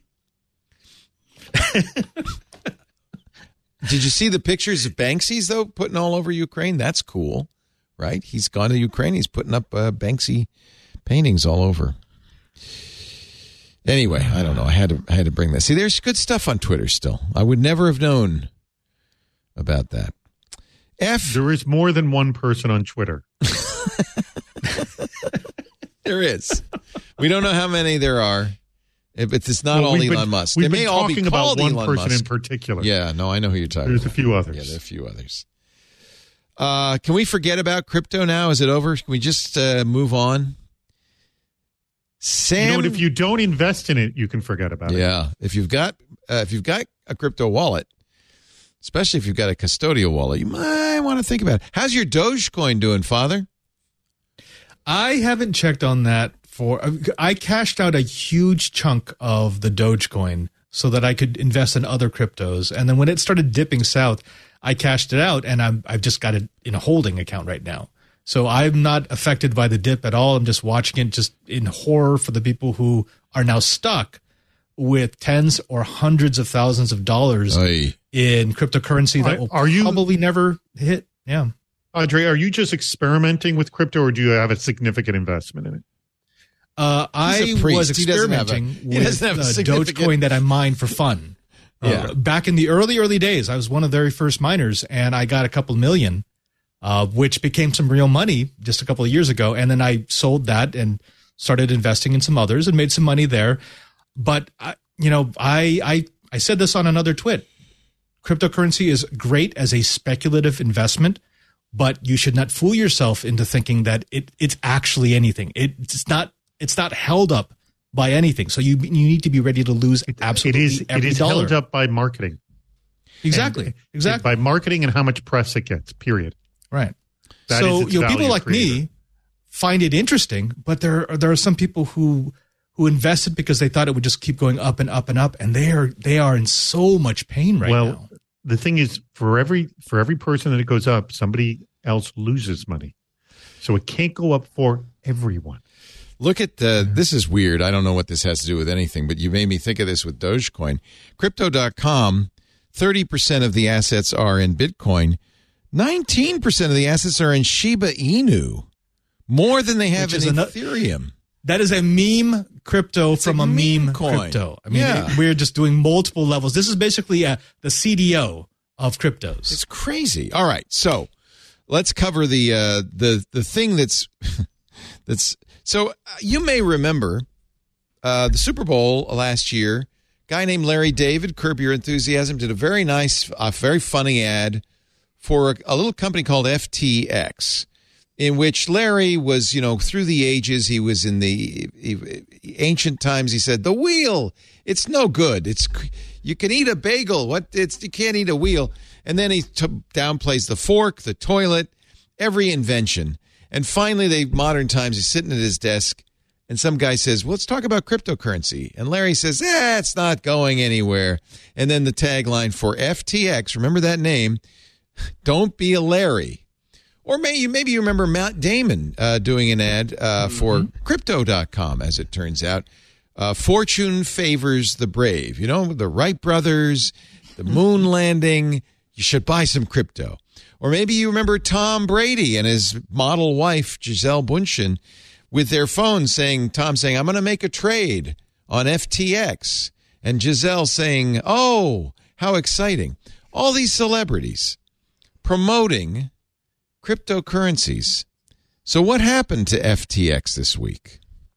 It went from $19 billion in assets to zero. Sam Bankman-Fried, who was on the cover of Fortune magazine as the next great, technology savior, apparently, if he had been doing with FTX, been doing the same thing with real money, he'd be in jail by now. He had created FTX and correct me if I'm wrong, Robert, because you're the expert on this, as a crypto exchange, place you would store your crypto or trade your Shiba Inu for some Doge or whatever.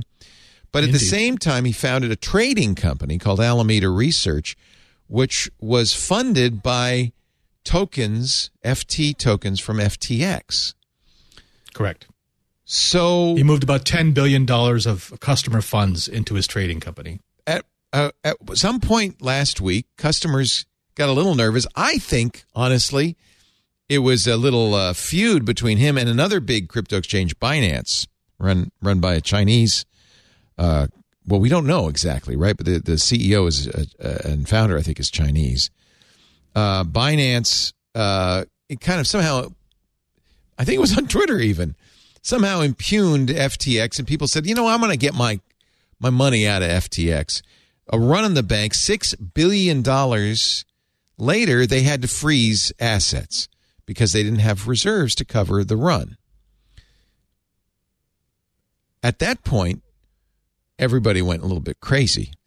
FTX had, earlier this year, Sam is a smart guy. He burnished his image. He became famous for effective altruism, implied that he was giving away a lot of money. He was worth at one point, I think, $19 billion. He bailed out Robinhood when Robinhood kind of got underwater. He came in and said, well, here, we're going to give you some FT and we'll bail you out. He did the same thing for BlockFi when they were starting to have some trouble. He was really the white knight. Everybody thought, this is the guy who understands crypto, who knows how to make it work, who knows how to make it fly. Now, apparently, he's in custody in the Bahamas because he was fleeing to Dubai. The money is gone. His net worth has gone down below zero. And there are a lot of FTX wallet holders who are out of luck, just like BlockFi, which also froze withdrawals this week. Binance was going to swoop in like a white knight, and I swear to God, I think they planned this. They said, oh, yeah, we'll save him. And then they said, oh, wait a minute, we just looked at the balance sheet. No, we don't want anything to do with it, which immediately cratered the whole thing, putting a competitor out of business. So, Robert, what's your take on all this? Was Sam Bankman-Fried a Bernie Madoff or a genius?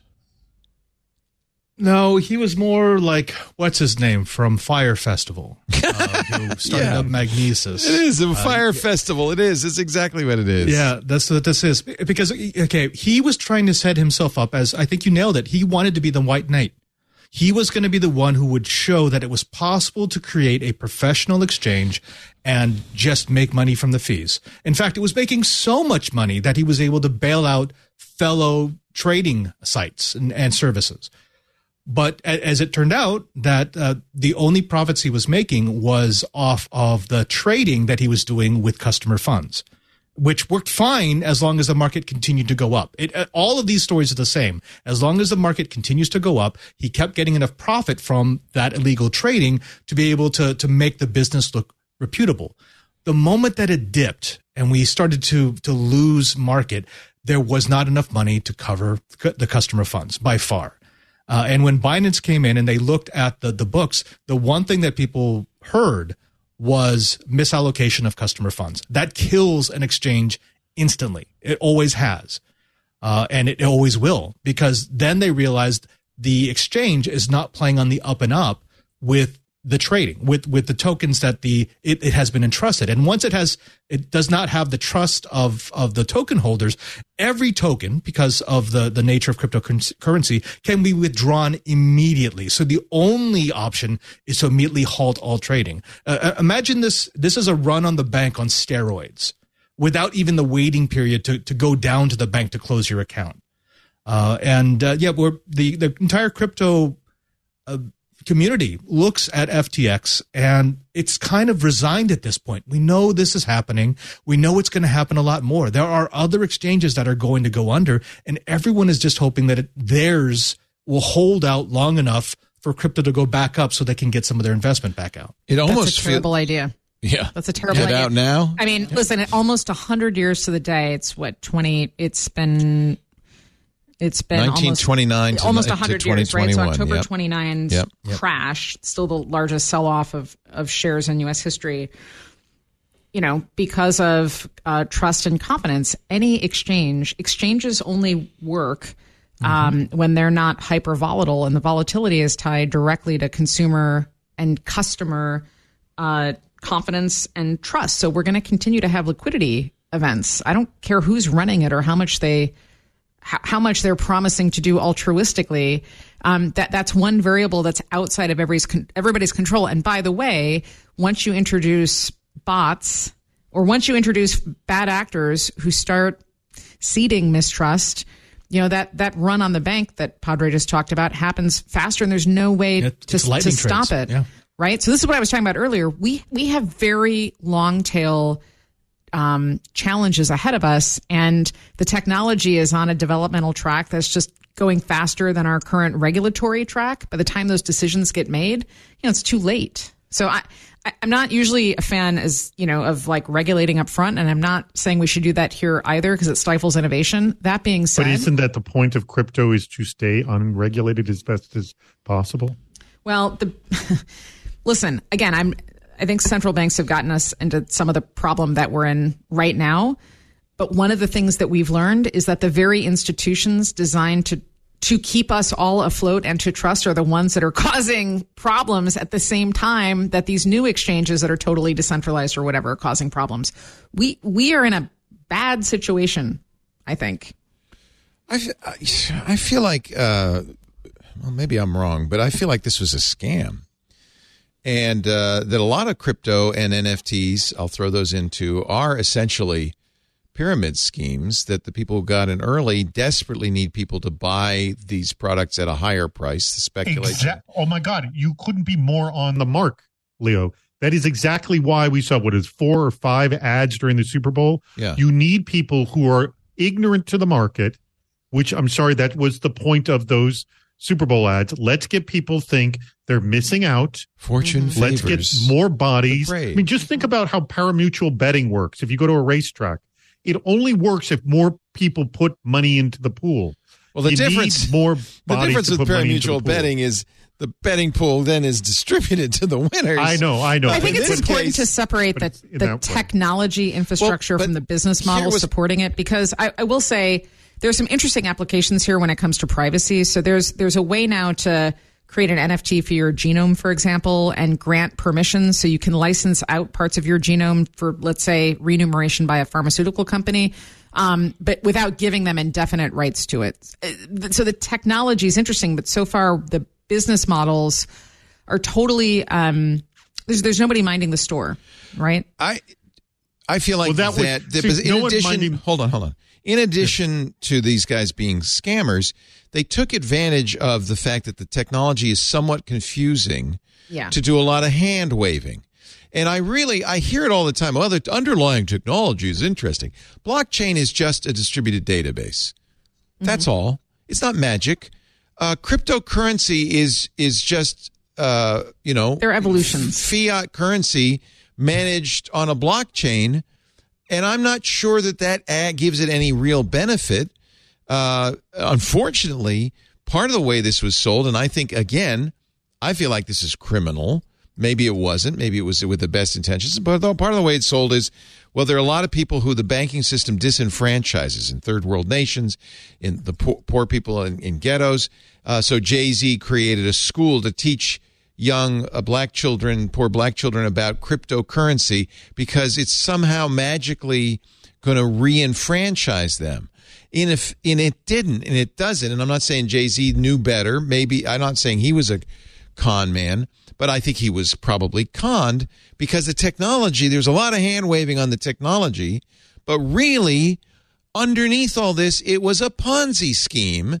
It was a very traditional, old-fashioned scheme, a scam, and unfortunately, the promise of this technology fooled people, and that makes me mad because that is a really horrific misuse of technology, and it's going to make more people bitter about technology, too. I think they played off the fact that nobody really understood it. In fact, they intentionally made it obscure. Okay, I'm done. I'll get off my soapbox.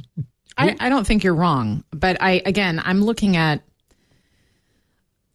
I see the sort of convergence of various technologies that are on the horizon, and NFTs are kind of there's some protocols that would allow for better privacy and sharing and value creation that don't exist is it today. Better than me having an encrypted vault of my own? Like Solid? You mean the new Solid protocol? Yeah, that's Tim Berners-Lee's idea, right? So that works too, So the blockchain thing is not necessary.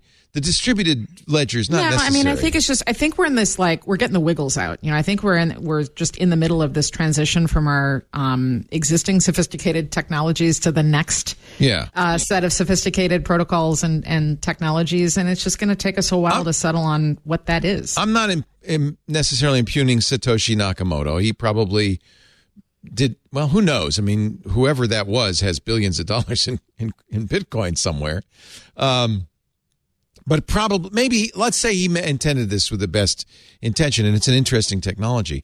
But there were a lot of people who jumped on this bandwagon as a way to make a quick buck, unfortunately, and it tarnishes it. Tim Berners-Lee said Web3 is not the web. Mm-hmm. It's not. It's and the people behind Web3, the so-called distributed, decentralized internet are the very centralized Andreessen Horowitz. They want to make money on this.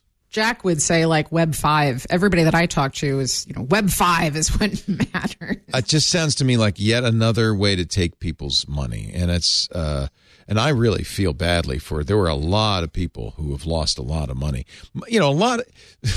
What Sam Bankman-Fried was doing was similar to what a lot of people in crypto do, which is moving stuff around to make it look like. For instance, a lot of NFTs are bought by the same person who made the NFT to kind of pump up the value. I think a lot of Bitcoin bros were throwing their money into FTX. So probably a lot of the people who lost money were playing with house money anyway. But hold it. But let's make this clear. Everyone knew, and if you didn't know this was an extremely risky investment. This Morningstar. I think a lot of people buying stars on this. I think a lot of people buying crypto on Robinhood didn't know that. There's a hedge fund. That's their ignorance for not knowing that. But it is an extremely risky investment. There's so much that throws risk on it. All investments have different levels of risk. This one has a super, super high one. And the reason that they got excited, they were excited at the high part of the risk, the part that you can get a huge return. Guess what? When you are looking at risky things, there is not only a high part, there is also a low part. We're not seeing the low part. I don't think it's fair for a lot of people to sort of, not that David, you were shaming them or anything like that, but I don't think I'm just saying it's a risky investment. Yeah, but I think the point is, I don't think a lot of people Matt Damon told them it was okay. Matt Damon said it's okay. I don't think a lot of people understand that it is a risk, especially when you have famous football players that you really admire, seemingly endorsing whatever it is. Let's not forget. Now, let me harp on American education for 2 seconds. It's not as though we teach kids coming up in our schools, regardless of the school, basic financial skills, basic statistics, like enough math to understand probabilities. So I think we're dealing with a lot of people who were feeling excited and believed in the marketing. And I genuinely do not think they understood risk. And especially when it comes to Robinhood, which literally sounds like a good, safe play, I don't think we can entirely blame the consumer here. I don't know this. Can you actually short crypto? Well, do you know the process to short anything is extraordinarily challenging. To me, it's a little bit like playing craps, which is the only game that I play when I'm in Vegas. In order to make any actual money, you have to have time, and you have to have a lot of cash on the table to make that work, and you have to be able to do math, and you have to be able to sort of do that over a long period of time. There's like two ways to short a stock. One is you have to be Dr. Manhattan, like stop time, see what's coming in advance, and pick the day that something bad will happen, and then make sure that you get your money out first. But you still have to have $100,000, $200,000, $500,000 to make that work. And you're heavily leveraged. It only works if you're a hedge fund, basically. And you're heavily leveraged, so you can get badly hurt as well. You can't short it unless you can have someone create an instrument for you to short. Right. And no one is going to create an instrument for crypto because it's so volatile that there'd be no way to properly gauge the risk. Get ready. There are crypto derivatives. In fact, 2/3 of traditional hedge funds, not crypto hedge funds, 2/3 of traditional hedge funds are invested in Bitcoin and Ethereum. I have to think those hedge funds are hurting at this point, right? And they're doing it with direct, but also futures, options. They're doing derivatives as well. Derivatives is another, by the way, great example of something that was so complicated nobody understood it except a handful of quants on Wall Street. And there are people who really lost their shirt when the derivatives market crashed because they didn't understand what they were investing in. So I don't want to blame people who lost money in crypto. Yes, it was risky, but nobody was telling them it was risky. I was telling them it was risky. I would say stay out for more than a year. No, but I don't even know. But there are ratings bureaus that rate stocks, that rate bonds.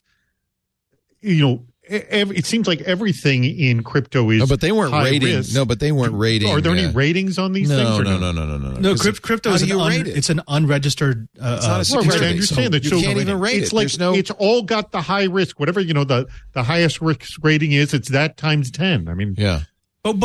But the average investor doesn't know that. The average investor knows that Alec Baldwin got on TV and talked about eToro. What they should, and they the sell average stocks investor right next should to not crypto. be taking their investment advice from Alec Baldwin and Matt Damon. No, but to be fair, Absolutely. but listen, FTX, MLB. Let's talk about baseball, right? The umpires had FTX logos. Yeah. The umpires were these are supposed to be the impartial judges on the field. This was brilliant. They have a sponsorship on their uniform. SBF bought the umpires. Yeah, but they don't have a choice in that. You're wearing this uniform. But we this sold a is sponsorship. But this is the point that I'm making. I Trusted. wouldn't They're take trusted. investment advice from Alec Baldwin, but think about all the people selling reverse mortgages. Yeah. All of the retirees selling reverse. I mean, listen, you may not be the audience for this, David, but there are plenty of people. No, I know there's an audience. Hence why there was so much money spent at the Super Bowl. I keep bringing that up. It's like they're trying to get people who are not in. Sequoia put $100 if I million can into offer an FTX, example. giving them a massive. Over here. Oh, sorry. Go ahead. Over here, before the crypto crash, we would get at least 1 to 2 pitches a month for creating either a Jesuit crypto or a Vatican crypto. Oh no. Because they knew that the number one currency in the crypto game is some sort of legitimacy.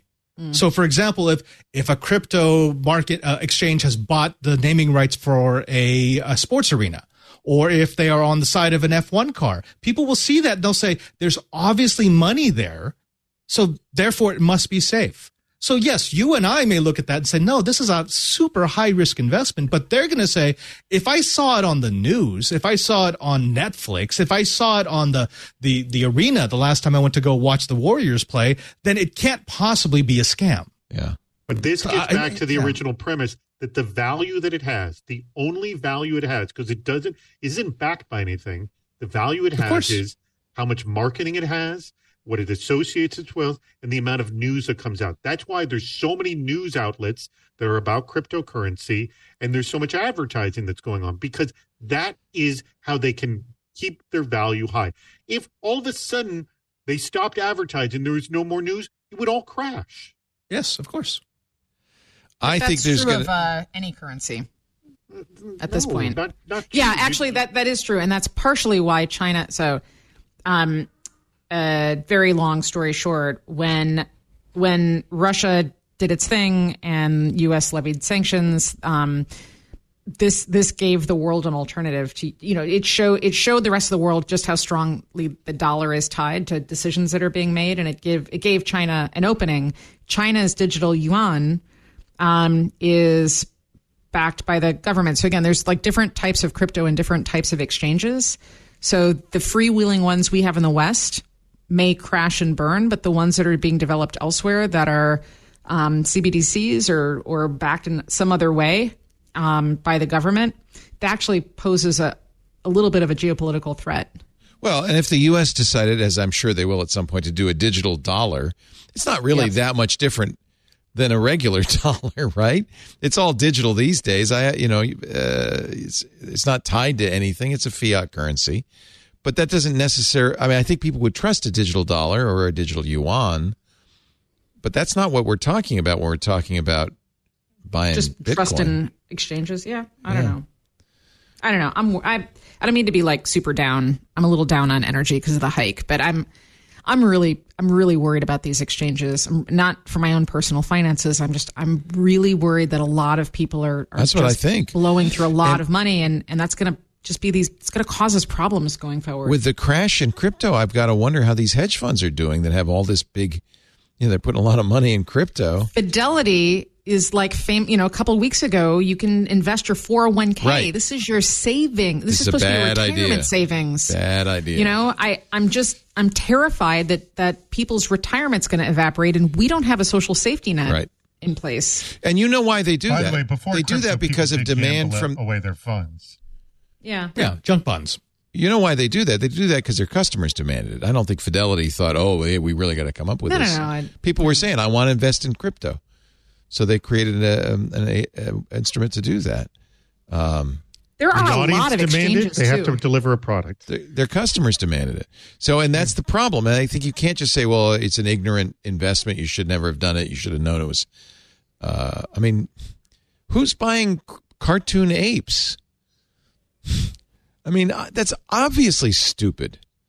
You know why people do it? Because they think they're going to make money on it. They think, well, but it's hot right now, so I'm going to buy it low and sell high. Maybe it's weaponized greedy. FOMO. Yeah. Yeah, that's exactly what it is. Yeah. If you want a guarantee, then it's going to be less risk and you're going to get less upside, period. Yeah. Somebody's saying FTX guaranteed 8% returns. That's pretty good. I'd take it. Did they actually guarantee it? Well, apparently not. Well, no, I meant I wonder what that should have been the first red flag. Yeah. It's like, oh, okay, no. There's a great article in The Atlantic about the match king of the last century. Did you read that?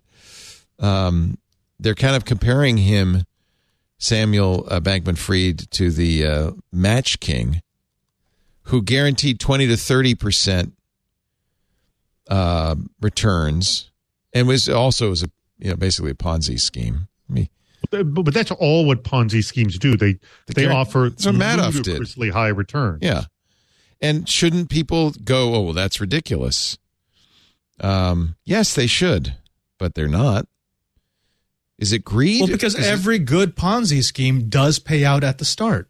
Right. And so if you have a friend who's getting paid by the Ponzi scheme, if you have a friend who has made $1 million on crypto, it's no longer I'm being safe with my investment. It's I am being stupid because I am falling so far behind everybody else. Yeah. That's the weaponized FOMO that Amy was talking about. I think it's just it's people want to believe. They want to believe. And sometimes like if anybody's out there interested in behavioral economics, is a wonderful case study, because I think that desire to believe and to just then you start looking for information that reaffirms your existing beliefs, then you just get stuck. You get stuck. The fact that finance, there's a whole influencer category that is just finance bros. Who would have, that's crazy if you stop and think about it. Yeah. By the way, my lack of brush with greatness, my mom and Bertie Madoff were high school classmates. Did they date? No, they did not. But I posted a photo because when I found out that my mom was in the graduating class of Bernie Madoff, I went to go find her yearbook and scanned Bernie Madoff's photo, and I posted it to the chat here. He was a varsity swimming team locker guard. There's a job. He went to Alabama, I guess. Bernard Madoff. Wow. Good-looking young man. There have been great movies made about him. There have been great TV shows made about WeWork, called We Crashed, about Uber. 2 about the Fire Festival. 2 about the Fire Festival. Of course, Elizabeth Holmes, a dropout. I can't wait for this. And I'm sure it's being optioned already, the Samuel Bankman-Fried story. Wow. So, of course, Elizabeth would like to leave jail now because she thinks she's suffered enough. Yeah, the judge, by the way, rejected her appeal, and she will be sentenced soon. The feds are asking for, and I almost feel like this is too much, 15 years for Elizabeth Holmes for Theranos.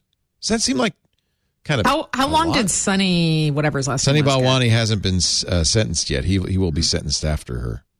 Leo, it's one thing to steal $100 million from the people. It's another thing to steal $100 million from one of the wealthiest people. Oh, yeah, there you go. That's what she did wrong. Mm-hmm. That's what she did wrong. She got the DeVos family for $100 million. Yeah. Right. So again, I come back to Elon, and is he, I don't know, is there some kind of defrauding that's happening? Or is just you don't bear any real responsibility if you're just causing like a giant cluster? Well, I think that's why. I don't think Elizabeth Holmes should get 15 years. It's 15 years and $800 million fine, but she should get some serious punishment as a warning to people that you don't get off scot-free just because you're wealthy. Mm-hmm. Although, really, you're right, Father Robert. The warning is don't rip off rich people. Yeah. Don't rip off the powerful. Rip off the little people. Bernie Madoff went to jail. Died in jail. All right, let's take. We keep lionizing and demonizing. You know, we That's sort of the problem, allow this right? to happen, and then There are we skip heroes. back, and a couple of people get punished, and then we just kind of go back to the way things were. We love him. You know. Elon, for years we've known he was the pump and dump king. He pumped Dogecoin, right? Dogecoin, yeah.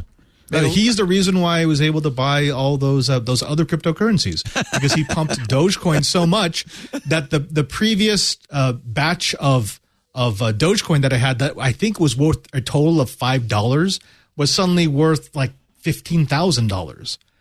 That's ridiculous. That should never happen. Right. And I benefited from it. Right. The church doesn't just take that when you make that money. They don't say thank you. I mean, it's never been transferred into dollars. It's always been going from one crypto to another. I won't tell. Don't worry. It's just bits. It's just bits. That's all it is. Just bits. But, you know, for Elon, the pump and dump stuff, it would be really hard to prove that he has benefited from it. Others have benefited from it. I don't know if you could say that he has crossed the threshold. Right. Correct. Right. Now, he's done a lot of really other shady things. Like, for example, was it yesterday they found out that he had a 10-year, the director of the car division of Tesla, had been getting paid in stock options. And Elon Musk had asked him to forfeit $600 million worth of those stock options.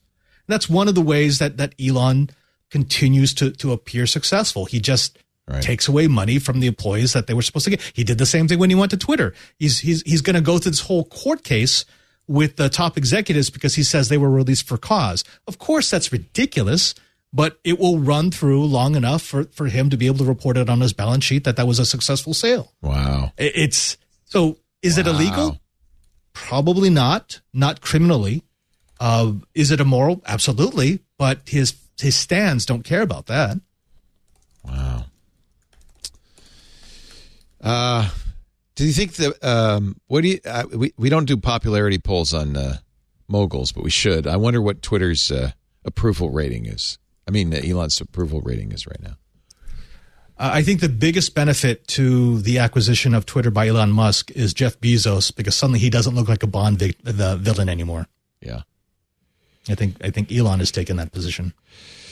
Amy Webb is here. She is the author of a fabulous book. I was just reminded in the chat, The Genesis Machine. I love this book, and you should absolutely read it. It's all about biotech and how it will change the world around us. It's a fascinating read. Our quest to rewrite life in the age of synthetic biology. Available on Amazon. There's an Audible version of it. You can get it on your Kindle as well. Fascinating. It was just named to the New Yorker's best nonfiction books of the year. Congratulations. Thanks. That's really great. Thank you. They're right. It's one of those books I think it's important to read to kind of know about what's happening and what might happen in the near future. I mean, we're really headed into this. You know, we've been in the information age. I think we're definitely in the synthetic age of synthetic biology is coming rapidly. Yep. I really do think that's the next general purpose technology, which again is like, it's a technology that at some point fundamentally shifts societies, economies, geopolitics. So steam engine, internet, and at some point it gets so big, the only way to calculate the total value is to do it in reverse. You know, what if we took the internet away? I really do think that's engineered biology. Don't take the internet away, please. Please don't do that. I won't do that. Your timing was great, of course, because we all had a direct experience of synthetic biology with the mRNA vaccines. Mm-hmm. And what, you know, I've had five shots now. Good for you. It's kind of crazy. It's a lot. Yeah, it's a lot. Did you get all the same flavor, or did you have? I got a new flavor. Experience? I've been doing vanilla, and I decided to go chocolate. I had 4 Modernas, and you can't, for some reason, I don't know why, I couldn't get them Moderna. They're like, I don't know why, they just didn't have any. They've been out for months, so they said, well, get the Pfizer. So I got the Pfizer. Apparently, that was a good choice to mix it up. Throw me the book. John went out and got the book, which I have left here so I could prove I own it.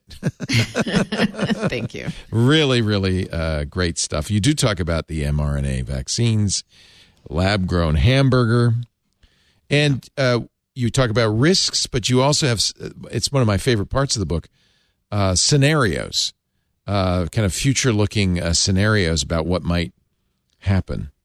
I just got a wonderful compliment. Maybe it's my version of a compliment. So I was doing something with DoD last week, and I had a 2-star come up to me. I had somebody come up to me and say, normally their job is to tell others scenarios for the future, and usually the other people say, I don't want to go to sleep now. That's really terrifying. And the person who's in charge of doing that said that I just did that to him.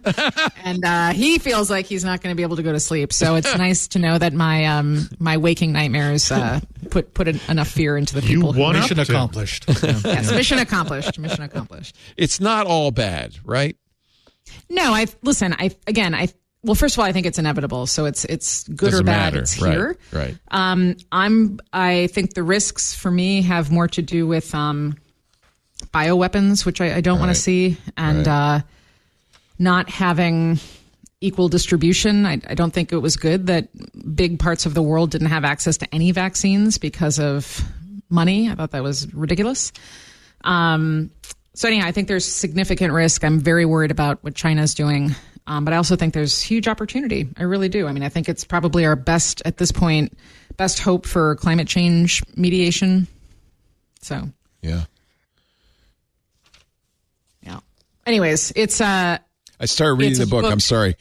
It's a book about biology, but it's not like a super nerdy science book. It's great. More a book about the future. I just started reading about collecting DNA off of President Trump's fork, and now I've got to put that. Bad dreams. I was there when that happened, actually. Yeah, at Davos, right? Oh no. Yeah. They collected DNA samples from the discarded utensils of world leaders. The Ernest Project. Crazy. You got to read the book. The Genesis Machine, Our Quest to Rewrite Life in the Age of Synthetic Biology. Let's take a little break. David Sparks also here. Father Robert Balasaire. Always fun to have these three in the room. I'm just going to sit back and listen. It's fantastic. Our show today brought to you by Mint Mobile. This is now there are the big cell phone companies which cost a lot of money. Just if you're on AT&T, T-Mobile, Verizon, you're probably paying $80 to $100 a line. You're spending a lot of money. Sometimes I look at that cell bill and I go, wow, I can't believe I'm paying that much. And it's gone up and up and up, hasn't it? Well, there's a better way. There's something called Mint Mobile. And I talk to more and more people all the time who say, Leo, I did it, and it's incredible.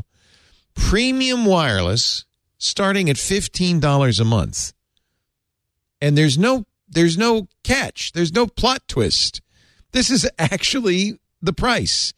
Premium wireless from Mint Mobile, $15 a month. No 2-year contract. No crazy fees when you open your bill. No, they don't lure you in with free subscriptions to streaming services that you'll forget to cancel and they get charged the full price for. They don't do any of that.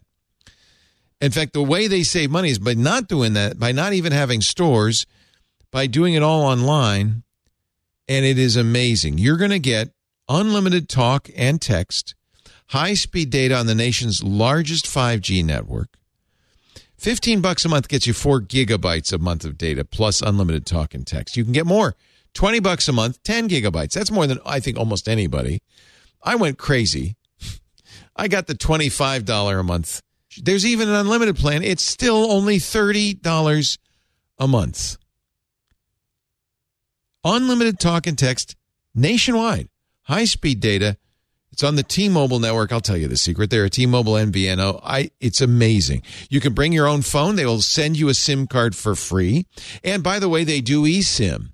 So if you've got the new iPhone, they do eSIM as well, which is great. Makes it very easy to switch over. You can port your number over, keep the same phone number. They sell phones too. So in fact, I bought an iPhone from them, iPhone SE for $15 a month. Such a great deal. Switch to Mint Mobile. Get premium wireless service. Starts at $15 a month. No hidden fees. No contract. No extras. Just simple. Just simple.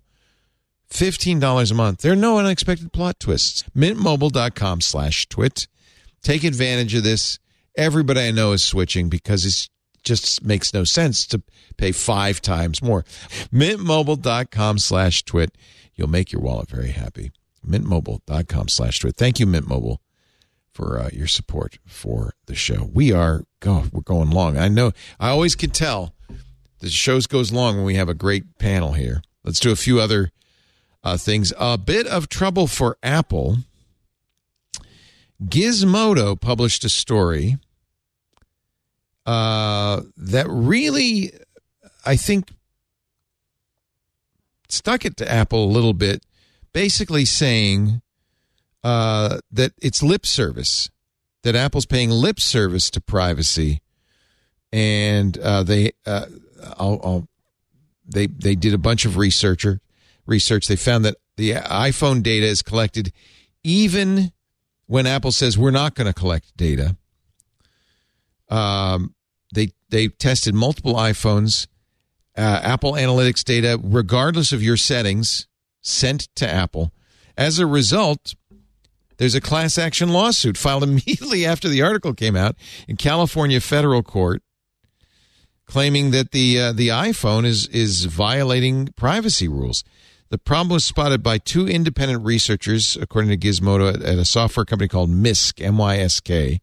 They found the Apple App Store sends the company exhaustive information about everything you do in the app. Now, you have to be in the App Store, despite a privacy setting, iPhone Analytics, which claims to, quote, disable the sharing of device analytics altogether when switched off. Gizmodo asked the researchers to run additional tests on other iPhone apps.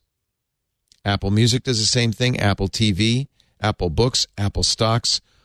Most of Apple's suite of built-in iPhone apps track you, violating the California Invasion of Privacy Act. The plaintiff said in the suit, Apple's privacy guarantees are completely illusory. Apple has not responded. Thoughts? Well, I was going to get an iPhone for the first time in many, many years, and the reason was privacy. That has been their differentiator. I know. They've, in fact, put billboards on this. And this has been a hot topic we've discussed, is how security and privacy actually can be a product differentiator to push people to want to buy. And so this is, flying in the face of what they are intending to sell. Now, this is my first of hearing it right now. They could just come out and go, oh, we screwed up big time. This is how we're fixing it. But it'll be interesting to see how it's handled. Researchers looked at Health and Wallet. They did not collect analytics data, but the Stocks app sends your list of watch stocks, the names of stocks you viewed or searched for, timestamps for when you did it, as well as records of any news articles you saw in the app. You know what? Okay, now since the app is connected to a server that has those settings, those news articles come from, all of that stuff would be collected anyway in the nature of the business of the app, right? I'm not trying to let Apple off the hook, but sometimes you see these things and it's like, oh my God, they know what stocks you picked. Well, yeah, because that's how it works, so that when you choose stocks on the Mac, it propagates to the phone and vice versa. Apple does have to keep track of that. That's a part of the functionality. That's the functionality of the app. Yeah. You can't actually search for an app if the app doesn't know what apps are. You can't search for an app if the App Store doesn't know what apps are compatible with your phone. Right. So it needs that data to be able to offer you the selection that will work with your device. So if you were, and I get that, Leo, but the problem is, as both David and Amy have already stated, they sold this as a product feature. They told people in their commercials and in all of their press events that we will not track you at all. We give you that power. Now, if they had told you that, except in the App Store, then everything would be fine. Like, I use an Android phone. I know I'm being tracked 6 ways to Tuesday. Yeah. I expect no privacy. It's a given. But if I went with an iPhone, that would be the reason why I did. And to now know that, this was just another PR puff piece to try to get me to buy them, then no, you've just broken my trust again. But honest to God, what amazes me most about all of this is how we care about it now. I'll just backtrack. 12 years ago, I was in an event of which I heard Eric Schmidt of Google saying, we can track with very high probability where you will go next. Right. And nobody blinked like, oh my God. Like nobody got, everyone's like, oh, that's quite fascinating. Like no one cared about privacy 12 years ago. They simply did not. Today they do. You could not say that without tomatoes being thrown at you. Right. I don't, as my friend Jeff Jarvis would remind me, I don't want to create techno panic because some of this is just the operation of the app itself. Yeah. And also, and EFF has pointed this out as well. A lot of times the thing is, well, they sell that information to a third party. No, neither Google nor Facebook nor Apple tells third parties about you. They don't want to. They keep that to themselves so they can sell ads against it.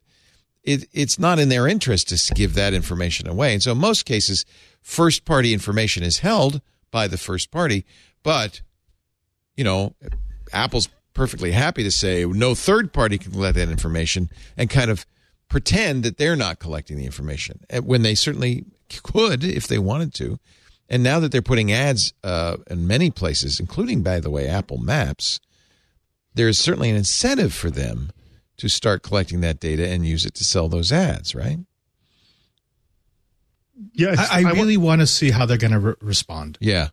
How they respond is brand new. They can either say, look, this is not an issue, that they got it wrong, or they could say, we overlooked this. We'll upgrade the privacy policy, but we do need to have this information. Yeah. And that's an extremely good point, Padre, because, again, we bring this up all the time. Being breached, having, a privacy issue or something like that is not the issue because now it's literally happening to everybody. What the issue is how you deal with it in a very public manner, how you address it and manage it. And also, these moments really can present staff and companies an opportunity to shine. This could actually turn out good for Apple if they respond extremely well. Mm. And I do want to throw out one other comment here about people making comments of like, I don't care, track me. And I've heard this so many times. And I just want to stress to people who say that, yes, you do need to care because the way to hack, the way to get to you is to use your information and to use the information that others have on you. So your relatives too, and your friends. And so you do actually need to care about this, even if you, quote, have nothing to hide. Can I offer one additional dynamic to what David just said? Yes. We were in Ireland we rented a car. This is pre-COVID. We're driving around. We're at the southern tip. Brian decided to take a shortcut to get to the ferry, and it was my daughter and he and I. We were all very excited to be on a ferry. We'd never been on a car on a boat. So this is a very exciting moment, but we needed to make sure. It's the little things, isn't it? It's the little things that make such a difference. And so anyhow, he says to me, drop a pin. And I say to him, I can't. And he's yelling at me. He's very frustrated. This is how he's trying to explain to me how to do it, right? You're on an Android. You don't know. And I'm like, nope, I'm just telling you I can't do it. He starts losing his mind. And he never gets mad, but he was so frustrated. He wanted to get the car on the boat so we could have the whole experience. And finally I was like, I don't have any location turned on. He was like, what the hell is wrong? If you were overseas, you're supposed to be navigating. I'm like, yeah, I'm following a static map, like I know where we're going. I just can't drop a pin. I'll remember where we are. Well, almost caused a divorce. But the other issue is people who post photos while they're on vacation or post announcement they're gone. I can't remember the name of the website again. I'm hoping the chat room comes through here. It was for people who posted on Twitter, like, I'm on vacation here. I'm doing this. I'm that. It was entitled "Come Rob Me" or "Come Break Into My House.com." Advertising that fact because you are literally advertising. I'm not home. Well, there's a business model that does work. Yes, for some people. Leo, one day I'm going to show you my location data out of my Google history because since I fuzz my data, right? Google constantly thinks that I'm in about 15 different places. How do you do that, Padre? I have dummy devices in many of the data closets and data centers really that I've set up around the world. Yeah. So, yeah. Fair enough. It does mean that my advertising is never accurate. I'm always getting pitched stuff from cities I'm not in or in languages I don't speak. That's fine. Here is the... By the way, it's pleaserobme.com. Yeah, I was Thank just you, going to Scooter say, X. Scooter X found the site. Please rob me. I don't care. I have alligators living in the house when I'm not home. I'm not worried too much. I share a lot of As long as you have alligators. The only bad thing that ever happened to me was Robert Scoble once showed up at lunch. I said, "How'd you find me?" He said, "You posted on Foursquare all the time."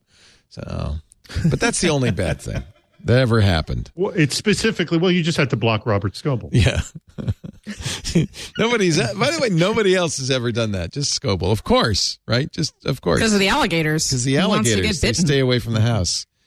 Apple has lost its web search team to Google. They came to Apple from Google, and now they're going back. Apple in 2018 bought a company called LaserLike.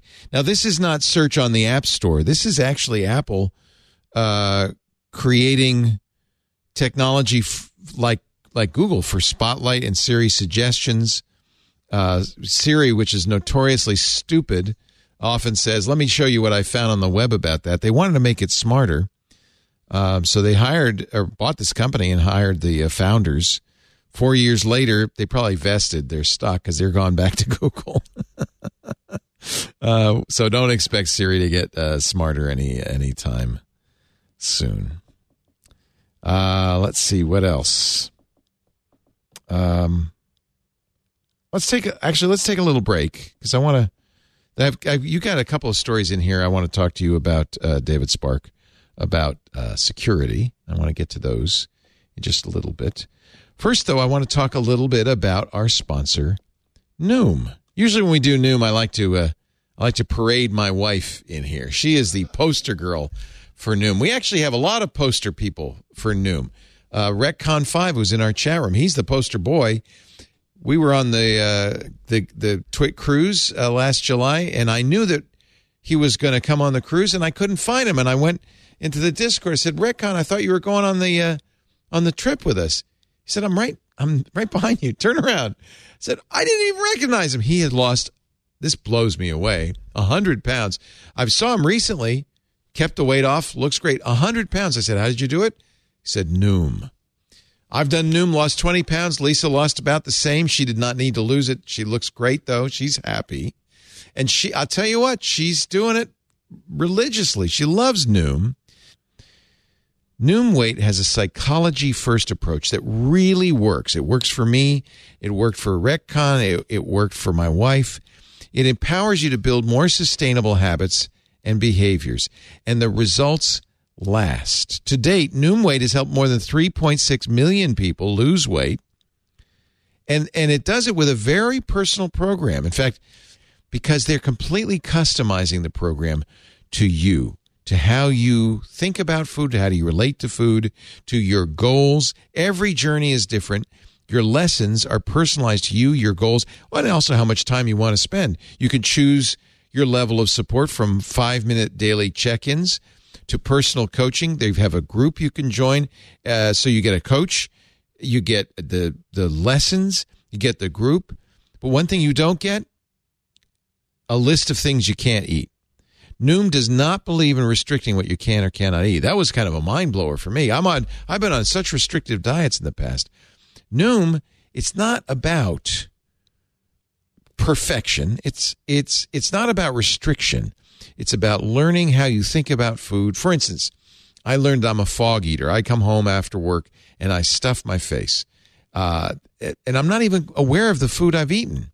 I don't even know it. It's almost unconscious. By becoming more conscious, aware, Lisa and I now sit down, we turn off the TV, we put away our phones, we've got silverware, cloth napkins, and we eat. And sometimes, and it's a little weird, but it's just the two of us, we'll stop, we'll close our eyes, and we'll actually really taste what we're eating. And I can't tell you what a big difference that makes.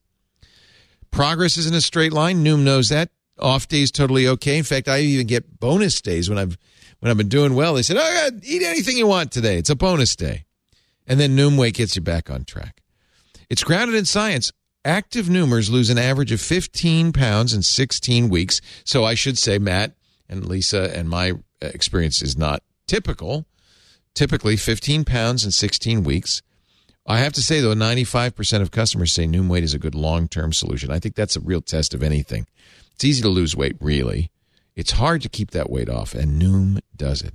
They've published more than 30 peer-reviewed scientific articles that inform users, practitioners, scientists, and the public about their methods and effectiveness. The best thing about Noom, it's not work, it's not suffering, it's not deprivation. It's fun. It's like, I'm learning, and then it's natural. And you absorb it, and you do it for the rest of your life. Stay focused on what's important to you with Noom Weight's psychology-based approach. It really works. Sign up for your trial today. Noom, NOOM.com/twit. Go to the website, actually, and read up on it. There's some really good stuff there.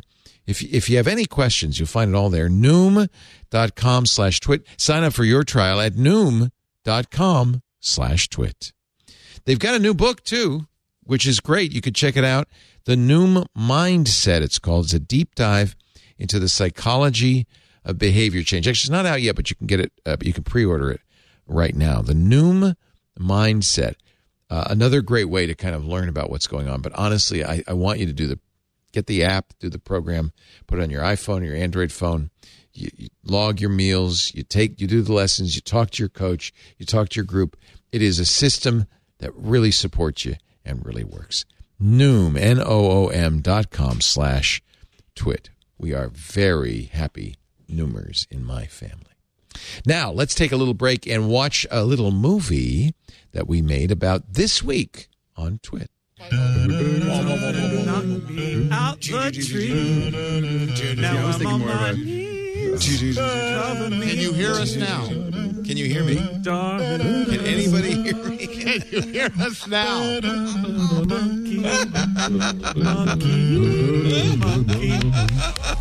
Previously on Twit. Coming up next on Hands on Windows, we're going to take a look at how you can customize the lock and sign-in screens in Windows 11. Floss Weekly. Our guest, Greg Crowell-Hartman, is a fellow of the Linux Foundation. He's currently responsible for the stable Linux kernel releases. You need to put processes in place to catch everybody, all the bugs. So I want our testing tools and processes and infrastructure to catch all the bugs that I write, because infamously I have written some pretty bad security bugs over the years, and fix them later. But it's just the way it goes. We're all human. Tech News Weekly. Amazon looking to cut costs, particularly in its devices area. I feel like that is because Amazon's realizing that they can't just throw a bunch of money at a house robot that nobody wants and expect that they're not going to lose money there. So they just need to take their focus off of like twerking bears and other strange products that people don't really want. The bear. Twit. It was hilarious, but like pointless. We always have a lot of fun. We were playing with this new Zoom technology that allows us all to sing at the same time. Unfortunately, we weren't singing the same song, so that kind of didn't really work so well. That Hands on Windows, by the way, you may say, where's that? That's a club-only special. If you're not a member of Club Twit, I want to remind you, we do some club-only shows because the club pays for them, in effect. So I want you to join Club Twit at twit.tv/clubtwit. It's $7 a month. It really makes a difference to our bottom line. And frankly, going forward, I think it's going to be more and more important to keeping all of our shows on the air. You get ad-free versions of all the shows because we don't need to do ads. We don't need to track you. We just, you're paying for it. You also get access to the wonderful Discord, which is always full of fun and great stuff. And I'm looking at a animated GIF right now in there that looks like Elon as a... I love that. As a deacon. The Twit army will not be defeated. There's a Sheena Ibu in there, Ibu Shiba Inu, and Bitcoin. It's all in there together. It's all at once. Anyway, this is the kind of fun that happens in the Discord. You also get the Twit Plus feed, which is where that whole singing thing showed up, stuff that happens before and after shows, plus shows, like I said, that we don't normally put out in public, like Hands on Macintosh with Micah, Hands on Windows with Paul Thurrott, the Untitled Linux Show with Jonathan Bennett, the Giz Fizz with Dick T. Bartolo, Stacy's Book Club. There's a lot of stuff we do. I'm going to do more and more in the club as well. I've been planning a whole bunch of ideas. We have our own Minecraft servers. There's a lot of stuff going on. And all of it is really about financing what we do here at Twit, so we're less dependent on advertisers. We love our advertisers, but frankly, with a recession, the downturn, it's getting a little harder. The club makes a big difference. We really need that. So please, if you're not a member, and I understand money's tight, but if you're not a member, you can afford $7 a month or more. twit.tv/clubtwit. It also finances the Twit forums, which are open to all at twit.community, and the Mastodon instance, which, 20 times more expensive than it was last month. Unfortunately. Well, you had 2,000% growth? No. You're underestimating it. I had 15,000. You want to see the growth? Okay. You want to see the growth, man? This is cray. And what happened was now it's 18,642% growth in new users. Active users now almost 3,000. It was like 300 until 2 weeks ago.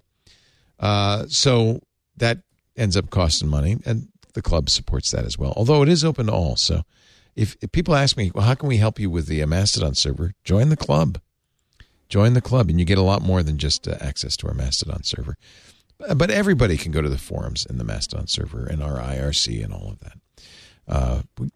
We really want to continue to offer all the free services we do. It's just that it really is helpful if you help us out. Hey, I wanted to mention that this weekend is a tribute to the Internet's own boy, Aaron Swartz. Yeah. Oh. It was his birthday, I think, on the 12th, and EFF has been celebrating his life. Aaron was a very important person to the internet. Worked on some of the most important pieces of the internet, including RSS and a whole bunch of stuff. He was, I think, persecuted by the feds in 2013 under the Computer Fraud and Abuse Act. What did he do? He was trying to free academic journal articles from the JSTOR database. He downloaded a bunch of them because we paid for them in the first place, and JSTOR was charging people to get access to them. Facing the prospect of a long and unjust sentence, he took his life at a very tender age, 26. But he was, for everyone who knew him, just amazing. So we just wanted to mention that. And EFF had a streaming event at the Internet Archive this weekend. I'm sure they'll put that online for people who can't make it in person and so forth. The internet. His story needs to be told more. I agree. More. I mean, we all know the story, but there are generations that need to know that there was a man who was doing something absolutely right, and the full weight of the U.S. government was brought down on him for no other reason than they didn't know how to deal with people who wanted the information they'd already paid for. Yep. That was it. Yep. He worked on RSS, Markdown, Creative Commons, the web framework web.py. He was given the title of co-founder of Reddit by Paul Graham after the formation of Not a Bug Incorporated, the company that he merged with Alexis Ohanian and Steve Huffman's Reddit. He worked on civic activism. He was a research fellow at Harvard's Safra Research Lab on institutional corruption under Larry Lessig. He founded the online group Demand Progress. That's the group that fought SOPA successfully, I might add. He was very important to the internet and a great loss to us all. So I thought I would mention that. I wanted to talk a little bit about this piece you did in your CISO series, David, about cyber attacks. You'd think, they're constantly creating new stuff. And no, in fact, some of the dumbest, easiest hacks are still in widespread use. You did this at Black Hat, yes? Yes, at Black Hat. So the two guys you see in that photo there for that video, that is Bart Stump and Neil Weiler, who goes by the name Grifter. And they run the NOC at Black Hat, the NOC standard for the network operations. Oh, that must be fun. Oh, yeah. And in fact, Grifter has referred to it as Christmas for him because what he sees in over just a period of 3-4 days, on that specific network is what you might see if it's bad an entire year at some other company. Like, it's just this highly abused network, mostly because people go to Black Hat the first couple of days for training, and they're purposely trying out techniques on the network. The most pen-tested network in the history of mankind. It's what Bart said, he goes, if you saw this in a real environment, it would be a bad year. So which I thought was a good line. Yeah. But I always ask him, I go, so, what's cool and new? Like, what did you see? Because honestly, that's why people come to Black Hat, and to any conference. I want to know what's new and cool. And the sad reality, and I can't remember the CISO who said this, he said, the reality is the thing you were worried about before you went to Black Hat is going to be the same thing you're worried about after you leave Black Hat. It's not going to be anything new. And honestly, it's because the simple things like credential stuffing and phishing work. Yep. And they're cheap and they're effective. Yep. Sad to say. I bet you go to Black Hat. Did you go to Black Hat this year, Father Robert? I was supposed to, but then there was a last-minute change of my schedule. I will be going this year, though, and I have promises from over here that they've cleared that. There's nothing that can possibly change my schedule except for one person one thing, one little thing. But other than that, so you usually go to DEF CON and Black Hat. You would never attempt to hack the NOC, would you? Always. Are you kidding me? The first thing I do. Well, there's the wall of sheep, isn't there? That's that's DEF CON. That's DEF CON, where they put up. I think they also do it at Black Hat, actually. The list of. That's right. Yeah, they've added it. They do it at Black Hat. But I will tell you, the wall of sheep is getting a lot of negative press. I will tell you, definitely among the cybersecurity community, because it is. It's embarrassing. It's embarrassing, and this is not what we want to do in cybersecurity. You don't bring people into cybersecurity. And let me define what the wall of sheep is. People who get hacked get literally exposed and published. And the idea being, look at how weak this person's security is. We were able to break into them. And that, to mock someone, is not a way to bring them in the fold of understanding the importance of cybersecurity, because one of the things that we talk about endlessly is it is not just the security department's job for security, it is the entire company's responsibility. You want everyone to be on board. We do not want to expose people, mock them, make them look like a fool, because that is not a way to get people excited about joining your club. Here's why people are mad. I do have 2 plush sheep that I got from Wall of Sheep, and I have a very nice shirt. So if you ever do get hacked, you can go over there and they'll actually give you at least you get a reward. On the Wall of Sheep website, what are a few of the most crazy things you've seen while sniffing traffic? Someone decided it'd be a good idea to file their taxes while at DEF CON. Oh, no. We disagree. It's funny you say that. I've gone out with like an editor, and the number one thing I say is, don't do anything financial while you're at Black Hat. Just stay off of it. Yeah. A well-respected author and authority in the security community decided to share their unpublished book and their bank statements with us by not using SSL. Great book, by the way. Anyway, it's funny. Well, I hope they keep doing it, but I understand why some people might be a little bit upset. The best years were when AOL Instant Messenger was still active, because that was completely unencrypted. That was all in the clear. Yeah. So if you started sniffing the network, you would just get all of these conversations, sometimes out of context, sometimes it's salacious information. And that's actually part of the show. Everyone expects that. That's the reason why every device I have that goes to DEF CON Black Hat gets reformatted immediately after the show. Exactly. Do they still do Spot the Fed? Oh, I don't even know about Spot the Fed. Yeah. But that's kind of... is that old? It's easier now. Yeah, because the feds don't really hide in the fact that they're there. This is like, big thing. Black Hat, they're there, and then they're there and they're publicly there. DEF CON correct is where they might be surreptitiously there. Yeah, we've actually had feds do presentations at DEF CON. Oh, okay. Well, there you so go. So it's easier to spot a Fed. The Fed. Yeah, move. I have to say, I did not know this was a big deal, but the internet schooled me. Kevin Conroy passed away this week.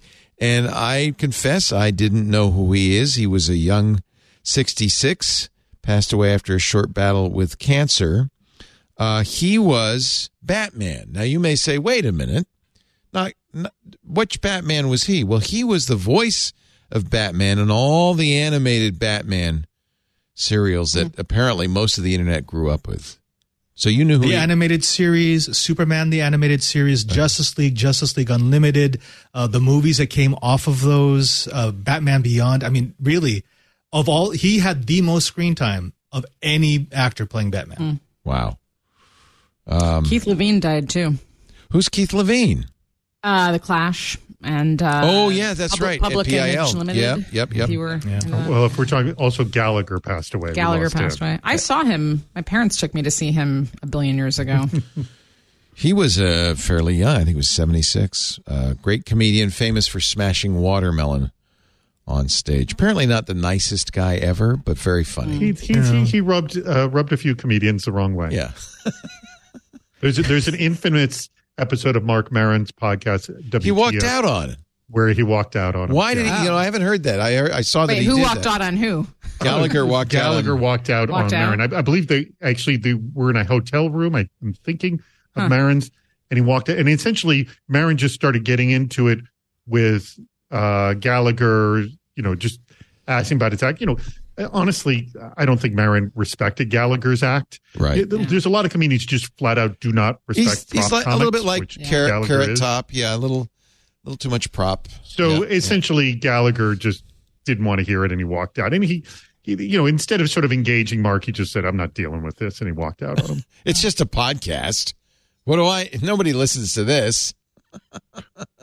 Maron wasn't as huge as he is now when he interviewed him, but he had a significant audience. Yeah. Well, I got to say, it's one of the things that everybody mentioned when they mentioned Gallagher. So be careful who you walk out on. Thank you all for not walking out on me.